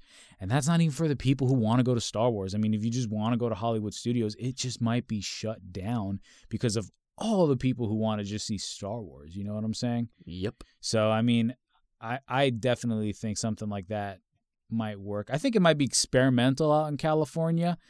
And me and you were even talking about it. Like here, yeah, there might be places to go, but still, if you're that guy and this is your religion and you're like, I just want to be here. This is where I want to be for hours and hours and hours. Who knows? If it goes well out in California, they eventually might put it down here. If the need ends up being where it's like, okay, people are just sitting here, you know? They very well might be. I mean, who knows? Who knows how this is going to go, honestly. And I hope it's as successful as they think it will be. There's like a mixture of excitement beyond belief and fear. Right, exactly. And yes, I use the word fear. I'm just fearful for this. And the extra magic hours don't pertain just to Hollywood Studios, which it would be fine if it did because that's really where everyone wants to go. But starting on August 29th and going to November 2nd, both Magic Kingdom and Animal Kingdom will have extra magic hours. They're not opening at 6, but they're going to be opening up at 7. Right? So that is excellent. And that is every day. Every day. Those parks are going to be opening at 7, and Hollywood Studios is opening at 6. I've been very critical of Disney about this whole opening situation. I've said I don't think it is going to go over well. I've said that I don't think it is going to be as smooth as Disney thinks it's going to be. I can at least see them taking steps and making attempts and making efforts to make stuff go as well as possible. Right. And for that, I applaud them. Yeah. You know? Kind of a very similar story as to what we just talked about is the Disney After Dark. They are adding a bunch of new dates, right? Magic Kingdom in August is adding the 22nd and the 29th. Then in November, it's adding the 5th, 12th, 19th, and 26th. Animal Kingdom is adding July 2nd, 8th, 15th, 22nd, and 29th. August 5th, 12th, 19th, and 26th. Then September, they're adding the 3rd, 9th, 16th, and 23rd. Then Hollywood Studios is adding July 5th, 12th, 19th, and 26th. That's on top of the schedule that they've already had in place for the after hours. Disney is really leaning into this after hours business, aren't they? Yeah, because I think it's obviously successful. Clearly. I mean, if it wasn't, they wouldn't be doing this. Yeah. It's a good way to bring in money. Yeah. You know what I'm saying? I mean, the employees are there anyway. The cast members are there anyway. Why not? Right. Why not keep it open for 3 additional hours and then make the people pay an entirely different ticket on top of that if you want those 3 hours? Yeah. It's so successful that I'm just like, the temptation is there to just try it one night. You know what I'm saying? Like we are pass holders and stuff like that. We can go whenever the heck we want, except those times. So but I mean, it's just the fact that it is so successful makes me wonder, just like, man, how cool would that be to not have as many people? You know, it's late, it's not as hot. You know what I'm saying? Like, and just kind of almost have the park, you know, not to yourself, but, you know, where it's not as hectic. Sure. Absolutely. And I don't know if you've noticed, but Epcot has been left off both of these lists. Right. Both the after hours and the extra magic. So I wonder if that signals some even bigger changes than we think about to start for Epcot. It's tough. It's a tough sell because, I mean, it's mostly when you think of Epcot, what do you think? You think of those restaurants and stuff. So you got to think about those employees and how they have to deal with that all the time. An extra 3 hours is a lot. Sure. To cook, and then you got to think about coming. Because the one thing I know for chefs and people who work in the kitchen, they done late, and then they're in early in the morning to get everything all up again. Right. So it's a lot to ask for restaurants. Now, the rides might be a different thing, you know? Well yeah. Or maybe you can still have your carts out. Maybe you can have those carts kind of out there, kind of like the Food and Wine Festival. You can still get your beer and all your little food and stuff like that, appetizers and stuff like that. Maybe. But the World Showcase, to my thinking, if they ever did that, might just be cut off, and then you got the rides and everything. Well, and that's the thing. Other than Frozen. Well, and that's the thing. As of right now, the World Showcase doesn't even open until 11 o'clock anyway. So I'm sure that's how they would do it. But, I mean, you have things like Test Trek, you have Soarin', you have Mission Space, you have Spaceship Earth. You do have the Frozen ride, Frozen Forever After. And eventually Ratatouille. I'm actually very much looking forward to that. Yeah. It's one of my favorite Pixar movies. Cannot wait. So, I don't know. I think it's just interesting that Magic Kingdom, Hollywood Studios, and Animal Kingdom are really being hit with these extra business hours. So, I don't know. I just think it's interesting, you know? Yeah. One thing that I think is very interesting, though, is the fact that Hollywood Studios is not a good park for food. Yeah. I mean, I don't think that, I mean, you have the Brown Derby. Like, as I'm speaking about this and as I'm talking about it, there are more restaurants than I initially really thought about. Sci-Fi Cafe. Exactly. Yeah, the Sci-Fi Cafe, Mama Melrose. You have the 50s Primetime Dinner Theater. Yeah. Or the 50s Primetime Theater, I think is what it's called. Mm-hmm. But I get what you're saying. They're mostly basic staple sort of foods, you know what I'm saying? Exactly. Sci-Fi Dinner Theater, you have your hamburgers, you have your chicken tenders, right, so on and so forth. But sometimes you just need a friend to really answer the call for you and be there for you when you need them, you know? And that's what Woody is going to do. Because in Toy Story Land, just right of Sheriff Woody, as you're walking in, is going to be a brand new restaurant. Really? Yeah. Called the Rodeo Roundup Barbecue. Nice. I am very excited about that. Yeah, me too. That sounds pretty cool. Yeah, dude. And it's supposed to look like you're going inside Andy's toy box, where, like, he keeps all of his toys in this room. And so, like, that's a great concept. It looks like, I've seen concept art for it. It looks very similar to really just the rest of Toy Story Land. It almost looks like the inside weight line area of Midway Mania. Right, so like your toy size and... Exactly. Gotcha. Well, that's smart to go yeah, through man. that. Keep the theming going. Why and not? I love barbecue, so whenever barbecue's around, I'm just happy. Dude, I destroyed Rib City today, and it made me very happy. Oh, it was good. But this makes me happy because there's not a whole heck of a lot of restaurants in Hollywood studios. Even though I was naming off, some, Mm-hmm. there's still not a whole lot that you're like, I have to go there. Yeah. I like think for sci-fi and the 50s, you want to go there to take pictures. You want to be there to be like, I've been there. But as far as like, we need to go there for their food, probably not. Right. So here's an opportunity to have something that kind of really shines, have a really good barbecue. If they do something interesting with it, it can be a hit.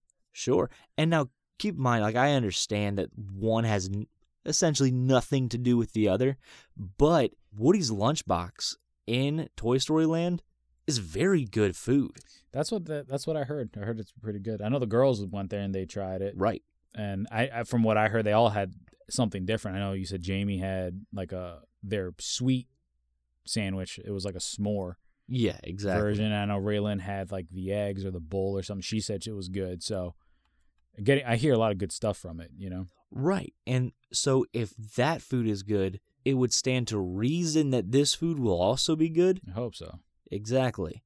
There's no opening date. There's no menu items to talk about. It was just, this has been announced, and I'm really excited about it because God knows I love food. I'll tell you what, man. I think a really big missed opportunity is, and I know I always talk smack about your Tower of Terror and you hate me for it, but what I always thought was a kind of a missed opportunity is being able to eat inside the lobby of the Tower of Terror. It's a huge missed opportunity. Like, how many people, have a separate entrance that kind of goes around the wait line that goes to the back, and you can have a big dining room. You can still keep it cobwebs, still keep it faithful to that, but, like, be able to eat, like, the food from there. Like, make it look like the ballroom from The Shining or something like that. No, dude, look, it is a massive missed opportunity. A couple years ago, when I was originally doing this show, there was a rumor going around that they were going to put a bar at the end of Tower of Terror, like in the exit area. So they were going to cut off some of the... I wouldn't even be opposed to that. That'd be pretty sweet. I wouldn't be opposed to that at all. And they were going to call it the Tip Top Lounge, because on the ride, the top level of the tower, in like the continuity, is this lounge called the Tip Top Lounge. Mm-hmm. So if you have a bar in that building, it just makes sense. You know what I'm saying? Yeah. I was so excited about this, and obviously it's never happened. Never happened. And it makes me really upset. So you're right. It's a huge missed opportunity. I agree with you 100% there. All right, moving on. Summer 1 World Ticket Packages. Have you heard about these yet? Mm-mm. All right. It's a ticket that you can buy, and you have to buy them between June 4th and August 23rd, and you have to use them between June 4th and August 28th. So you got a little bit longer of a window to use them than you do to buy them. They're $444, and essentially what they are, they get you one entrance into every park. Magic Kingdom, Epcot, Hollywood Studios, Animal Kingdom, Typhoon Lagoon, and Blizzard Beach. So they include the water parks. So I'm really happy that those are getting some love, because they are excellent. Right. You only get to go into each park once. You can use them on the same day. So if you wanted to go to Magic Kingdom and then park hop over to Epcot, you could do that. Mm-hmm. But you can only use them once. It's $444. I just renewed my annual pass, and it was $609. I can go all year to any number of those parks, excluding the water parks, obviously, and I'm paying a difference of $165. My question then to you, Chris, in someone like yours and I's situation, where we're pretty close to Disney, is that worth it? Is that ticket worth it? The summer one? Yeah. I don't think so. I don't think so either. I think you'd just save the extra $165 and then go all year, because as much as I enjoy the water parks,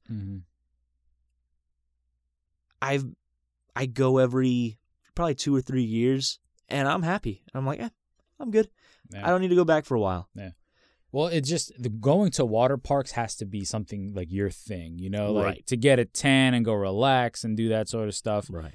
I like doing other stuff in Disney. I'm much more, I don't sit down, and get some rays. I want to get going. Because, we're in Florida. You can do that whenever. Sure. We have no shortages of pools and beaches and cool rides on that sort of thing. So when I go to Disney, I'm not necessarily looking to go to Blizzard Beach or Typhoon Lagoon, Right. Even though I've heard good things about them. Typhoon Lagoon is great, and actually that's where me and Jamie are going to go for our anniversary this weekend. Nice. It's going to be a lot of fun.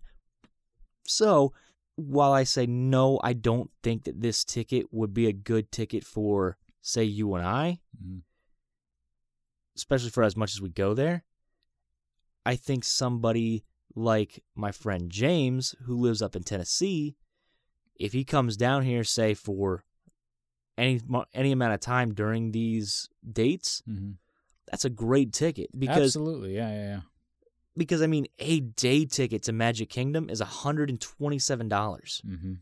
Yeah, when it's all said and done, you're going to be paying a lot less. You're going to get a lot more perks out of it. You get a great weekend. Right. And it kind of gives you a cool way to plan your weekend. Sure. You know what I'm saying? Like, you can be like, we do this when we get in. We can go to during the day when it's hot, when the parks are busy, we can hit the Typhoon Lagoon. So in a way, it kind of gives you a cool way to plan your trip out, and make every night worth it. Like, this night we're going to see the Magic Kingdom fireworks. This night we're going to see Fantasia, the Star Wars fireworks. This night we're going to see, So I think if you're out of town and you're not much of it, you can't go to Disney all the time like we can. Right. Yes, that's a shot to everybody else who can. Then yeah, these tickets are definitely worth it. Oh yeah, absolutely. I agree. Then again, you got to make sure that you can go during these busy months, And that's really the thing. And these months are hot and it's very busy. Kids are out of school. Right. Lots of traffic in Orlando. You know how it is. Not just Disney, but Orlando itself. Mm-hmm. I-4 is just... It's a parking garage. It's absolutely terrible. So, I mean, you got to weigh it out. As far as prices go, though, you can't beat it. If you're just someone who's like, listen, I don't care. Like if you're willing to bite the bullet and be like, this is going to be a hectic time. Prices, though, it beats going those months, having to pay the extra and still deal with all that crap. At least you can save a couple bucks. Exactly. So. Exactly. And so if you are planning on coming down here, I actually don't think it's a bad way to go at all. No. You're going to just have to take into account anybody who's going to be doing this, that those are the months that we call the rainy season here in Florida. It's going to be raining nearly every day, and we're not talking about little rain. We're talking showers. We are the lightning capital of the world. Yeah. So you're taking a risk. Rides may be down. You may have to spend some time waiting around. So maybe that's why the tickets are a little lower. You know what I'm saying? Maybe I think that Disney is just trying to drum up more business for itself. Mm-hmm. And I actually think this is going to work because as expensive as these Disney tickets typically are, to get any amount of a discount, it's gravy, baby. That's what they want. Yeah, and that's the thing. Everything that we're saying, these negatives are still serious, but as long as I'm getting a pretty decent discount, a steal or whatever, I'll take it. You know what I'm saying? So to me, it's still good if you're out of town or something like that, and you can make it during the summer months. Right. Exactly. Moving on. So, Chris, let me ask you a question. You go to the Plaza Ice Cream House, what do you expect to get? Ice cream. Yeah, exactly. I would imagine. Exactly. And one would be correct in thinking that's what you would get at the ice cream place. If you go to Casey's Corner, what can you expect to get? Hot dog. Hot dog. That's what that place is about. Hot dogs. They give you hot dogs, and that's it. Mm-hmm. If you look at the menu, right? It's menu item number 3. It's the corn dog meal. Fantastic. Person wants to have an all-beef hot dog wrapped up in some cornbread, pop them in his mouth like nuggets. And I wasn't even going to mention this, except I found out that a lot of people were very upset. Really? Very upset. That the fact that they turned it into nuggets? No, because they had them nuggets before. Yeah, because I was about to say, I thought I've seen those before. No, what they did was they changed them. they're not hot dogs anymore. They're not all beef hot dogs. They're chicken dogs, which is craziness. But on the menu, they don't tell you that. That is great. It still says hot dog. Well, kudos to Disney for trying to make us eat a little better. I guess, but Yeah. No, but I get it. If doing you're it on the slide, that's not good, yeah, man. yeah. If you're just like, dude, I want to get as much calories in. I've been good this week. Right. Give me some beef. I understand that. And then definitely not explaining that. I can understand why you'd be upset. That's the thing. The fact that they're trying to be a little bit underhanded about it, it's not good. It's not a good look. Right. I mean, it's still, quote unquote, a hot dog. Mm-hmm. So you're going from pink mystery meat to white mystery meat. I would compliment the fact if they came out and said, guys, this is what we're doing. Yes, exactly. And I would be like, you know what? I like beef more than chicken, but I think chicken is the healthier option. Of course. And let's be fair, guys. I mean, it's not like it's that drastic. There are so many things you can do. And a hot dog, I mean, come on, guys. Exactly. A hot dog is a hot dog. I agree. Like I said, I wasn't even going to mention this until I found out that a lot of people were upset. I guess. They're like, I want my corn dogs being hot dogs. I don't want them to be chicken. But at the same time, I got to be honest, if I ordered a hamburger at Duffy's or anywhere else and they gave me like an Impossible patty, I would be furious. Be like, what are you doing? Yeah. Like, they're like, well, we looked at you, sir, and we thought that you needed help. No, I'm just talking. Right? I'm just saying, like, that would be offensive. You know what I'm saying? Exactly. It's funny. It's like Disney's been watching everybody who walks through here. They're like, you know what? This is out of hand. We've heard about this obesity problem in America, and we're just going to... People can no longer fit in the 7 Doors minecarts. Yeah. Let's get them better. Take away the corn dog batter? No, leave that on. Chicken, though. Chicken dogs. We won't tell anybody. I just think it's an interesting thing that they've done. done. Is interesting.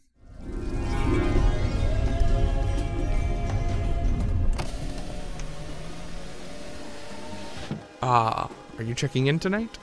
Welcome home. All right, man, moving into our final segment here, the resorts. I am a big fan of 2 things.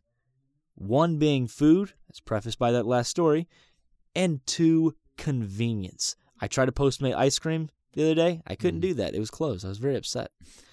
But you know where you can do some online ordering? At a lot of places in Disney. The resorts, not so much. They don't usually have that function at the resorts. Right. And they don't need to be. They're not nearly as busy as the ones in the park. Busy as the one in the parks. You're right, not nearly as busy. However, Disney is all about that convenience. And if they can get you at the bar getting drinks, or if they can get you in the gift shop shopping, that's where they want you as opposed to sitting at a table waiting on food. So, at Everything Pop in Pop Century, at the Mara over at Animal Kingdom Lodge, and at Contempo Cafe over at the Contemporary, you can now do online ordering. Nice. That's fantastic. Yeah. And I like that, yes, Animal Kingdom Lodge and the Contemporary are your A-list resorts. They're your luxury, your deluxe resorts. But then you got something like Pop Century, man. Yeah. And for what it is a value resort. I get it. But it's getting some love here. It's getting unnecessary. It sounds love. like it's just a little bit of an experiment. I think with these they're kind of just trying them out. If they're successful and they get some really good business out of it, why not extend it to the rest of them, Well, they've done it over at 2 other places at the Caribbean Beach Resort. One of them is Spyglass something, and then the other one I forget what the name is. But I know that there's 2 over there, and now they're rolling out this one here at Pop Century, Animal Kingdom, and Contemporary. That's great. Right. I don't stay at the resorts very often now that I don't live at home because my parents have the DVC and I don't. But when I did stay there, I was like, man, this would be kind of cool if I could mobile order. And now that they're giving us this opportunity, perfect. Yeah. It's perfect. I think it's a great idea. I think so too. We are one with that then. Excellent. Yeah, absolutely. Less lines, the better. That's just my motto. Amen to that. Let's keep this food train rolling. I like food. This is clear. This is no. I think it's fair for both of us. I Yeah. mean, I think it's fair for most humans. That's true. But I also like theming, and I'm very much about presentation and story. Mhm. And if you go over to Jico at the Animal Kingdom Lodge, you're going to be able to take part of a prefix menu called the Lion King. You could have stopped there. The Lion King is just fine with me. Well, that's good because I don't know what the second part of that is, but I know there is a second part. But it is a themed dining experience, and it's really, really interesting. Wow. So it's 3 courses long. So this whole dinner is going to take you on a journey of Simba going from a child to an adult to taking over the Pride Lands. It's a great theme. It is. That's cool. And so you have different parts of his life being hit. So it starts with the I Just Can't Wait to Be King starter, which is a dish featuring young Cedar Creek clam melata, potatoes, pomegranate, and a bone marrow finish. It's literally served on a bone. Yes. Like, that's crazy. That's fantastic. Like, that is Have good you ever stuff. had some bone marrow? I have not. Dude, it's fantastic. Really? It really is. If you get it cooked just right, Yeah. get it seasoned properly, you take it, you put it on some garlic bread. You don't not even need to get some bread, just some nice French bread or something like that. It's absolutely delicious. Well, it sounds fantastic. I'm very excited. I would love to try this. Yeah. And they said that it's supposed to represent the playfulness of Simba's journey from childhood as his desire to become king one day, right? Cool. Then you go on to the main event, which is Be Prepared. You get to choose from 2 different entrees. One is a bone-in ribeye with hibiscus, nettles, and fregula, or lobster sausage with red shrimp, squid, mussels, and fragrant rice. Now, it says that these dishes are inspired by the Erie Elephant Boneyard and Simba's courage to persevere through his trials and tribulations. Now, that I read straight from the article that I got this story from. Right. I think that is very funny. I guess a very funny way of putting that, Yeah. because he has to persevere through his trials and tribulations, and it's inspired by an Erie Elephant Boneyard. So, if you have a bone-in ribeye with hibiscus, nettles, and fregula, that's probably going to be the Boneyard, right? Right. That makes sense. Mm-hmm. But then your next one is lobster sausage with red shrimp, squid, mussels, and fragrant rice. Mhm. Is that his trials and tribulations? The seafood? Well, it could be something just a little bit different than most people will get, like squid. Yeah, exactly. You know what I'm saying? So and it's not calamari. Right. And that's what It I'm is trying to squid. say. It could be that they're just challenging your palate a little bit more, maybe just getting you out of your comfort zone by saying, try the lobster, which, everybody's like, okay, let's go. I love lobster. But then Right. you're throwing a little bit of squid in there. It makes it a little bit more challenging maybe to most people to take a look at it because you don't have the convenience of it being fried calamari, something like that, Right. where you can cheat. And these are legit squids. Like, they got the tentacles, they got the suction cups. Right. It's solid. I'm down for both of those entrees. They sound great, though. Yeah. Really, really do. I mean, let's be honest. The squid freaks me out just a little bit, so I would probably go with the ribeye. But, man, who doesn't love a ribeye? Yeah. And then the third course is called Hakuna Matata, which would be crazy. Nuts, right? No. Just crazy, right? Candied roaches and worms. I actually saw that on Nailed It the other day. Mhm. It was nuts. Oh, it exists, yeah. But it's supposed to be about Simba growing up and learning how to successfully take care of the Pride Lands. Now, it says, this dessert features caramelized orange, chocolate chateau, and playful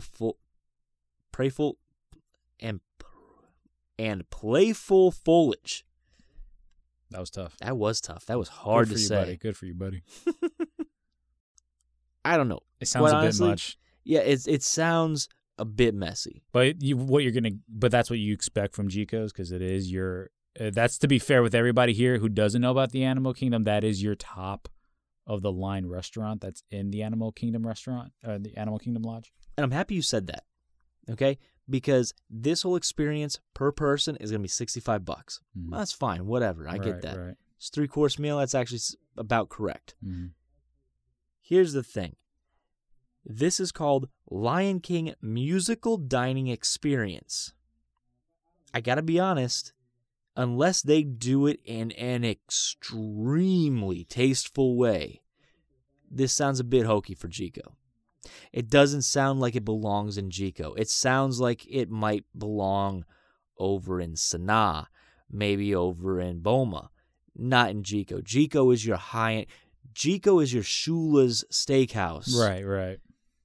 of the Animal Kingdom Lodge, and that's not what I feel with this. Now, granted, the food sounds and looks like it would come from Jiko, Right. but if it's a musical situation where like the waiter or waitress comes out and starts singing to you, because I'll be honest with you, the article that I'm reading this out of doesn't go over the musical aspect of it. It's just the menu. Well, I wouldn't think that it would be your waiter and waitress. It sounds much more like you're gonna. It might be like a live show that they have in there. Maybe. I mean, have you ever been inside Jiko? Yeah, but that's what I was just gonna say. I Where don't would know you put exactly it? where would you put it, and that's what I was gonna say with you too. I have no clue. Yeah. And it is an experience. So like you're saying it's an experience. So like would everybody in the restaurant be able to take a look at the music? I'm guessing you would, but I mean, you'd have to because there's no way you can change that. Yeah. It's going to be interesting. But yeah, you had me up until the musical thing. Right? Right. But I mean, Exactly. but honestly, let's just really quickly, let's compare that to Ohana real quick with the dinner there. Mm-hmm.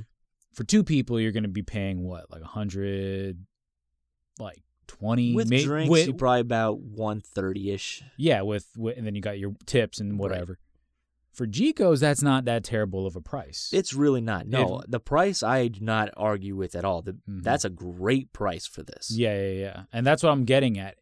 That might be a great price for you and, another person to get in there and enjoy what sounds like a fantastic meal. Exactly. Again, up until you had me up until the musical part where I'm just wondering a little bit.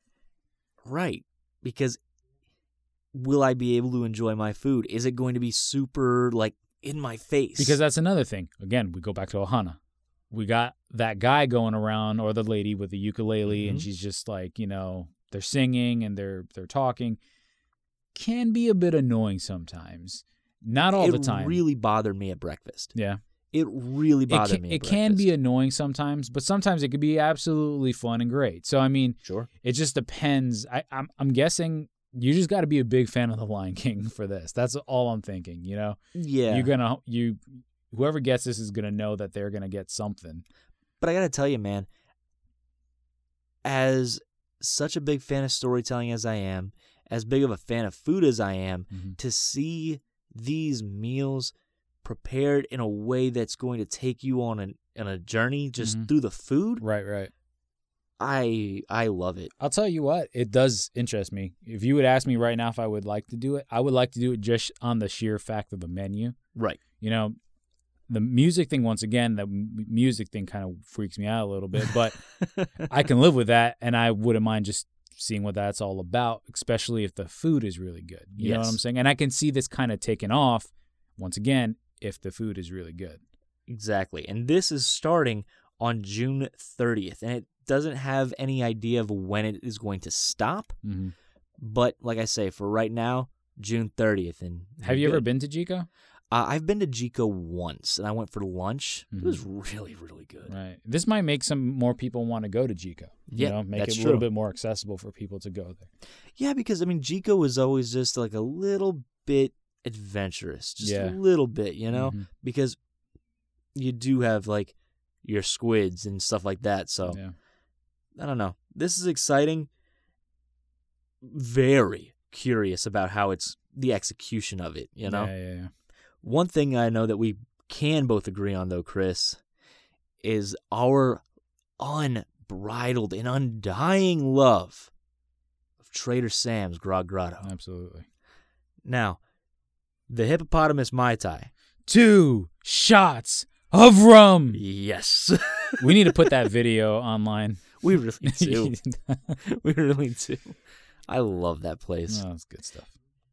But remember, we're talking about all these mugs. They're like collector's items now. Yeah. And they're coming out with the first and second edition.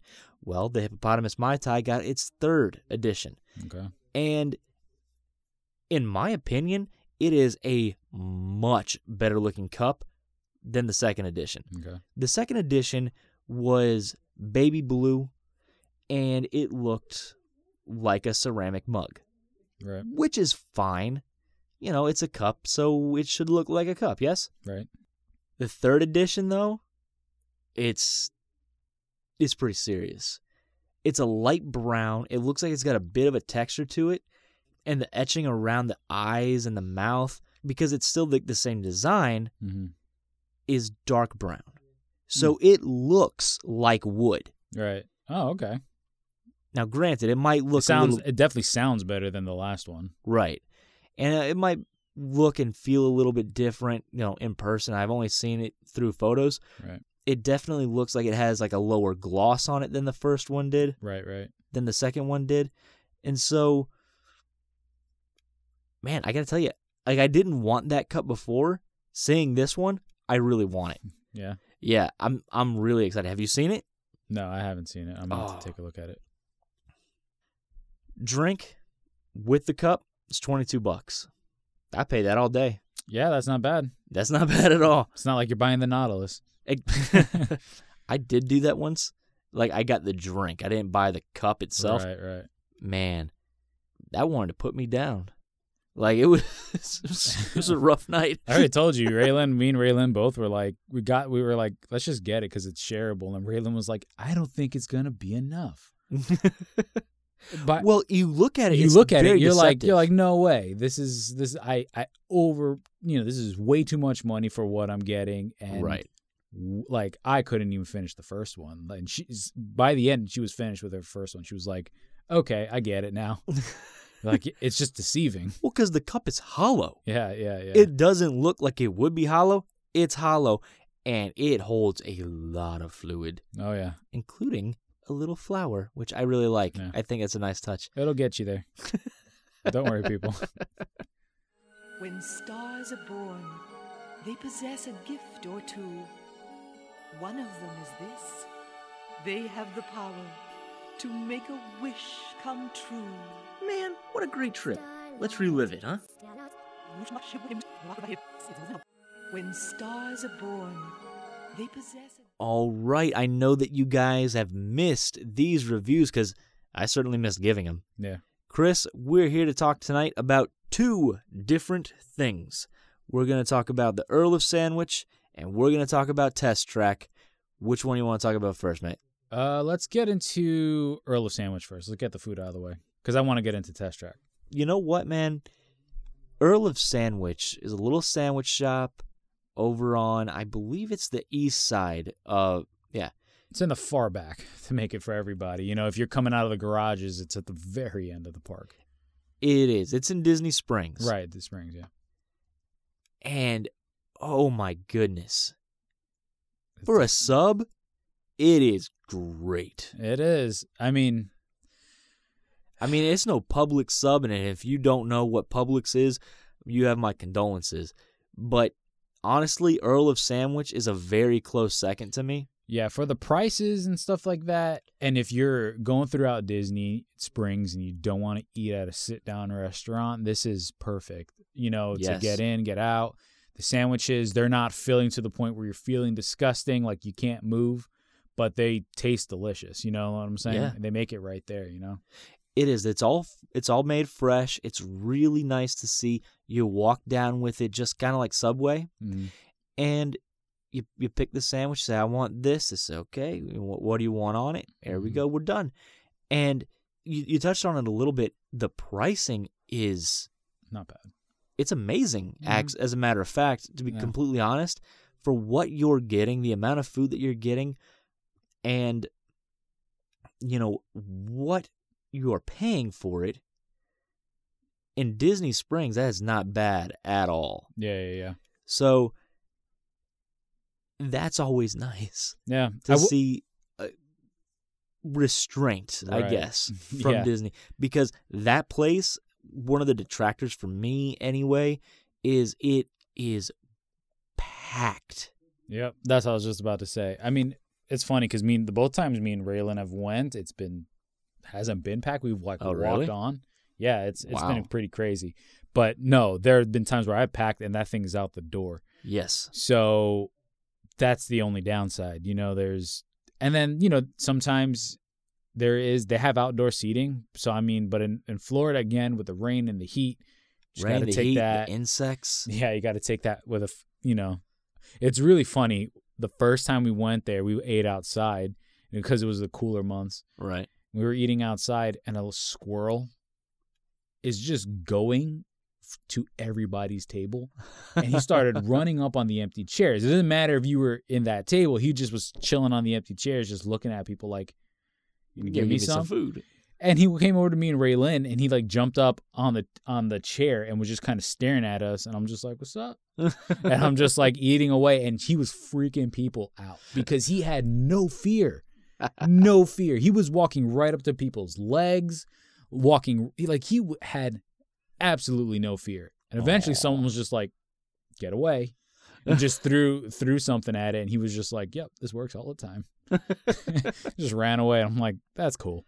Dude, I don't know if you ever do this or not, but there's a Instagram page called Squirrels of Disney. Mm. It's very, very excellent. I got to check it out. So, yeah, man, that would be the only detractor for me, though, for Earl of Sandwich, is that it is just so unbelievably busy, Mhm. and the amount of seats that they have, the amount of seating is nowhere near Yeah. the ratio of people that they have coming through there. Yeah. Because it's not set up like Blaze, where Blaze is set up kind of like a cafeteria. You have like these 3 really long tables right in the middle. People who you've never known are sitting right next to you, Yeah. right? Not so much at Earl of Sandwich. They are tables. And then the tables to fit everything in there are really small. Yeah.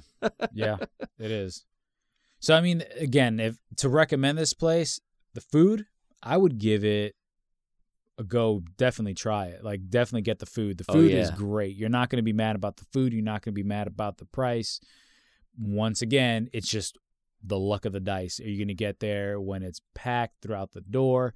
Now, my question to you, again, I guess, since we have this problem, is it a recommend for sure to wait in line? Or would you rather be like, you know what, get going, go to Blaze Pizza, try, go somewhere else, maybe go to the burger place. What's the name of that place? Deluxe. Deluxe Burger. Some of your other more faster food dining places in Springs. Is it worth the wait? That's a good question. I mean, I suppose it would depend upon your love of sandwiches. Like, Yeah. like if you genuinely love subs, Mm-hmm. give it a shot. But I will say that it is a franchise. You know what I'm saying? Mhm. Like, I know that there's one in St. Pete on 4. Mm-hmm. And I've been there, and it is just as good as the one in Disney Springs. Right. So, like, if you have one in your area and you're like, should I go to this one in Disney Springs even though I have it in my area? Nah, go somewhere else. Go somewhere that you don't have in your area. Yeah. But I don't have it in my area, Right. right? But even still, man, when it's packed, it moves fast. Yeah, and that's just the thing. It might look a little scary. I think what I'm just gonna get at is we should just I would recommend it. Like, Yes. we have to recommend it because the food is good, the price that you're gonna get is good, and yeah, it can be a little hectic, but you know what? That's just the way it is in Disney, and you're gonna have to suck it through it. But the food is good, the price is good. Yeah, man, I would definitely recommend it. Not only is the food and the price good, but you actually are able to get free refills on your drink. Yeah. Which is actually pretty important because a lot of places in Disney you cannot. Yeah. I think they're starting to do away with that and kind of starting to come into it. That's nice. Yeah, it is because Appreciate that, Disney. it's ridiculous. They're just getting all nice. This episode is like Disney just being a little nice, huh? Yeah, I actually don't have too many bad things to say about it. I mean, Yeah. I will be the first to be critical about something like this because I love Disney and I want them to be the best that they can. Right. And they've been doing excellent. Good for you, Disney. Good job, guys. Guys, you are killing it. We should also give a round of applause for the Grapefruit Garage being open. And I'm pretty sure you might see that this weekend, buddy. So just let me know how it goes. I intend to use it.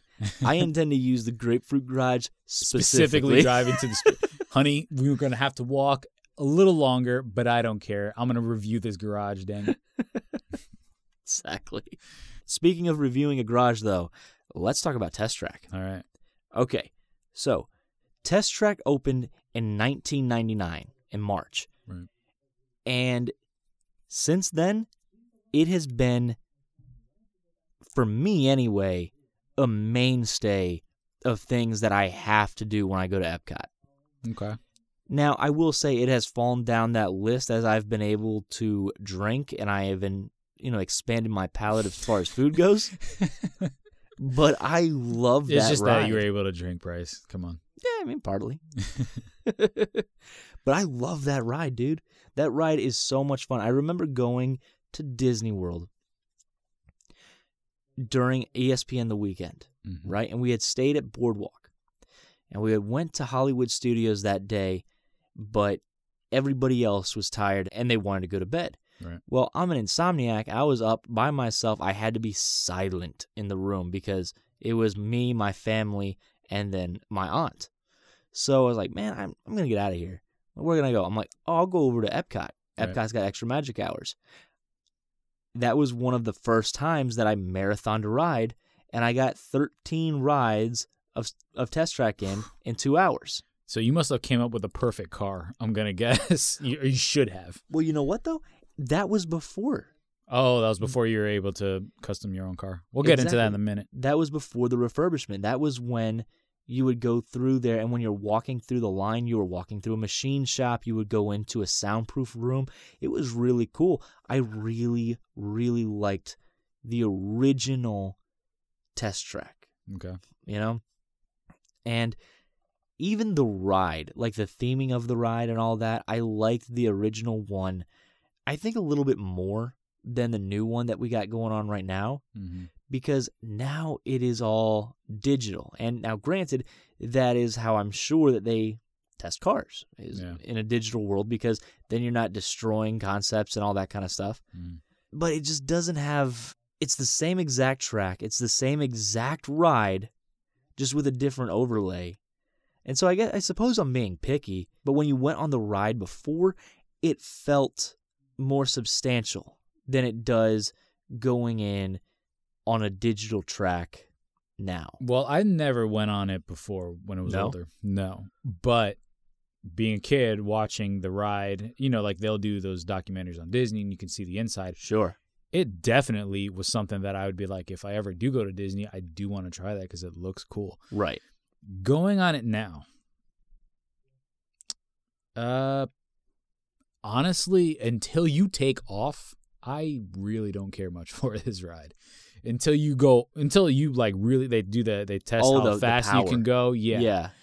Otherwise, I'm just like, eh. You know what I'm saying? Yeah. But you want to know what is fun is when you kind of make your car design. That is a lot of fun. I like that. The line is cool. You get to see certain sort of stuff. It's not like just bland or anything like that. You get to see how they test cars, see cool looking models. I like that. Sure. And of course, like I said, I like the fact that you do get to kind of create your own vehicle and it tests your vehicle out. That I think is cool. That is one of the better improvements that they've made with the refurbishment. Right. I really, really enjoyed that. Right. It makes it personal, Exactly. It gives you stakes. It gives you something. And if you're in a big group, it's just bragging rights. It's just fun. It makes it kind of competitive, It makes it competitive, and it gives you a reason to care about the part of the ride that you said you found boring. Yeah. Right? Where before, it didn't have that. I really, really, really like building your own car because I like Test Track. I think Test Track is a lot of fun. It is, yeah. Now, one thing that they definitely enhanced with this refurbishment, though, is like the dependability of the ride. I cannot tell you the number of times that we were in line to ride Test Track and it would just shut down. Oh, yeah. it would shut down and break down all of the time, Chris. It was so frustrating.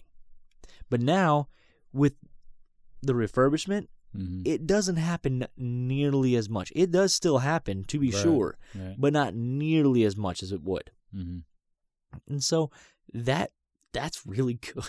Yeah. I mean, if you're going to refurbish something, make it better. You know, you don't want to do a lateral move, go forward. Yeah. And that's exactly what they did. Ride to be breaking down, so that's a good thing. Right, exactly. So, you said you didn't really enjoy the inside area. Like you said, the only reason why that's even remotely enjoyable is because of your car design. So everything does hinge on your car design. And to recommend this ride is to be like, listen, when you get to your car design, don't screw around with it. If you want to have fun, go just make the craziest car. Do it. I did. Sure. Yeah. There was one day I just made the craziest looking car. It won with power. Just because the thing was insane looking, but other than that, it failed everything else miserably. That's what I usually get. So like, you can have fun, but what I'm saying is if you kind of really want to enjoy the first half of the ride, I would definitely say take some care into how you create the car up front. That way, because the front half of the ride is not that it's boring. It's just that it's just turns, right? And nothing special. It's not like a roll. It's that roller coaster, that speed feel at the end of the ride that really brings it home for you. You know what I'm saying? Oh, yeah. So making the best car you can, that adds to the funness of the ride, Absolutely does. When you go rocketing through those doors and you're going around that loop, and it's funny, they have the target in the middle, like, you might fall off. Hit it. Yeah. I thought it was funny. But then you hit 69 miles an hour, you're booking, and it feels like you're hitting 65 miles an hour, and they hit you and they get you up to that point really fast. Yeah, and the cool thing is that you might think, well, that's all. It's like, listen, you have no windshield in front of you. Like it's all hitting you. You know what I'm saying? So exactly. And that's what's cool. I mean, you can hit that definitely on the highway, and to you're like, I going down the highway is nothing. But to be outside in the elements and just the wind hitting you, if you have a hat on, cannot tell you enough, put the thing away because it definitely will fly away. I know that from experience. Yeah. So, I mean, it is fun. I can definitely recommend the ride. I would definitely recommend the ride as well. Like, tell me, how long would you wait in this line for? I would say probably at the most like an hour. If there was an hour wait line, 60 minutes, I can go through that. It is a fun ride to wait through. And like I said, the front half isn't as exciting, but it does add meat onto it. You know what I'm saying? So It's not like it's over and done with. Exactly. Dude, you know what? 60 minutes, that's a good call. That's exactly where I would be as well. It's really, really difficult to wait in line longer than that. Now, what would end up happening inevitably with the old test track is that it'd be like, oh, it's a 40-minute wait. All right, great. And you go in there, breaks down 5 minutes, breaks down 10 minutes, breaks down 20, 25 minutes.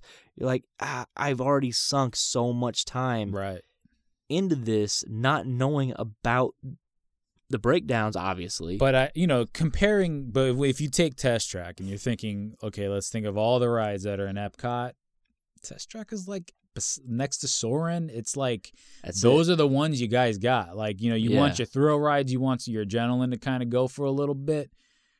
You definitely need to ride Test Track. Like it's a must. Where you're gonna go?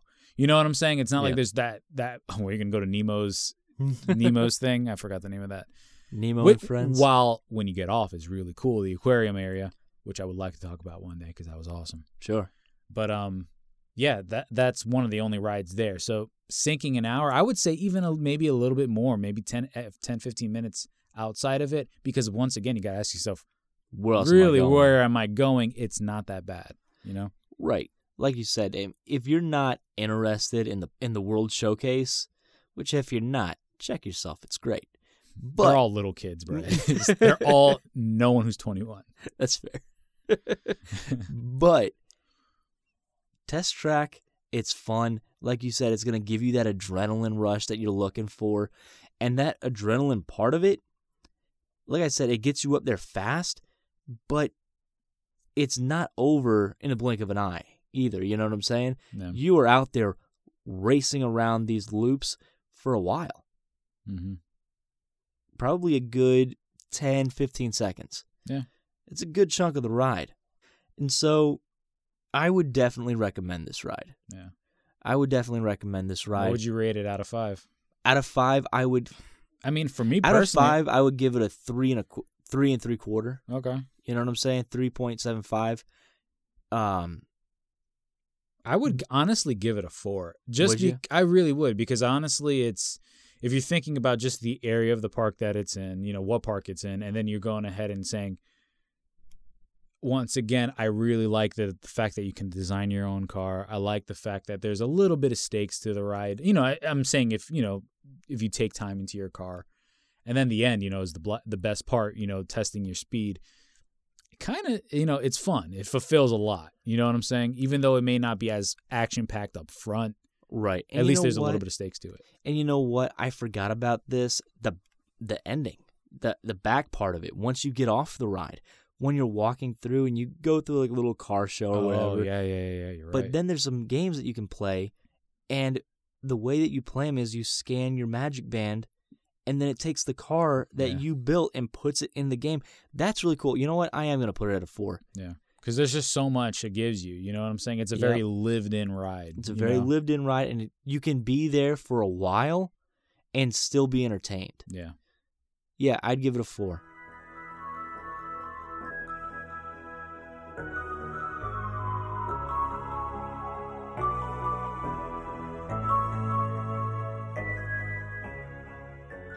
And that's the end.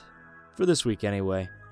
I wanted to say thank you all for listening. You can find me and Chris on iTunes, YouTube, Twitter, Tumblr, and SoundCloud. You can also find us on DigiFox Studios' new network, the Fox Playbox. Just type in foxplaybox.com, and you can find all of the shows in our network. If you would be so kind as to like, favorite, and subscribe, I would greatly appreciate it. It does help us get up through the ranks so more people can find the show.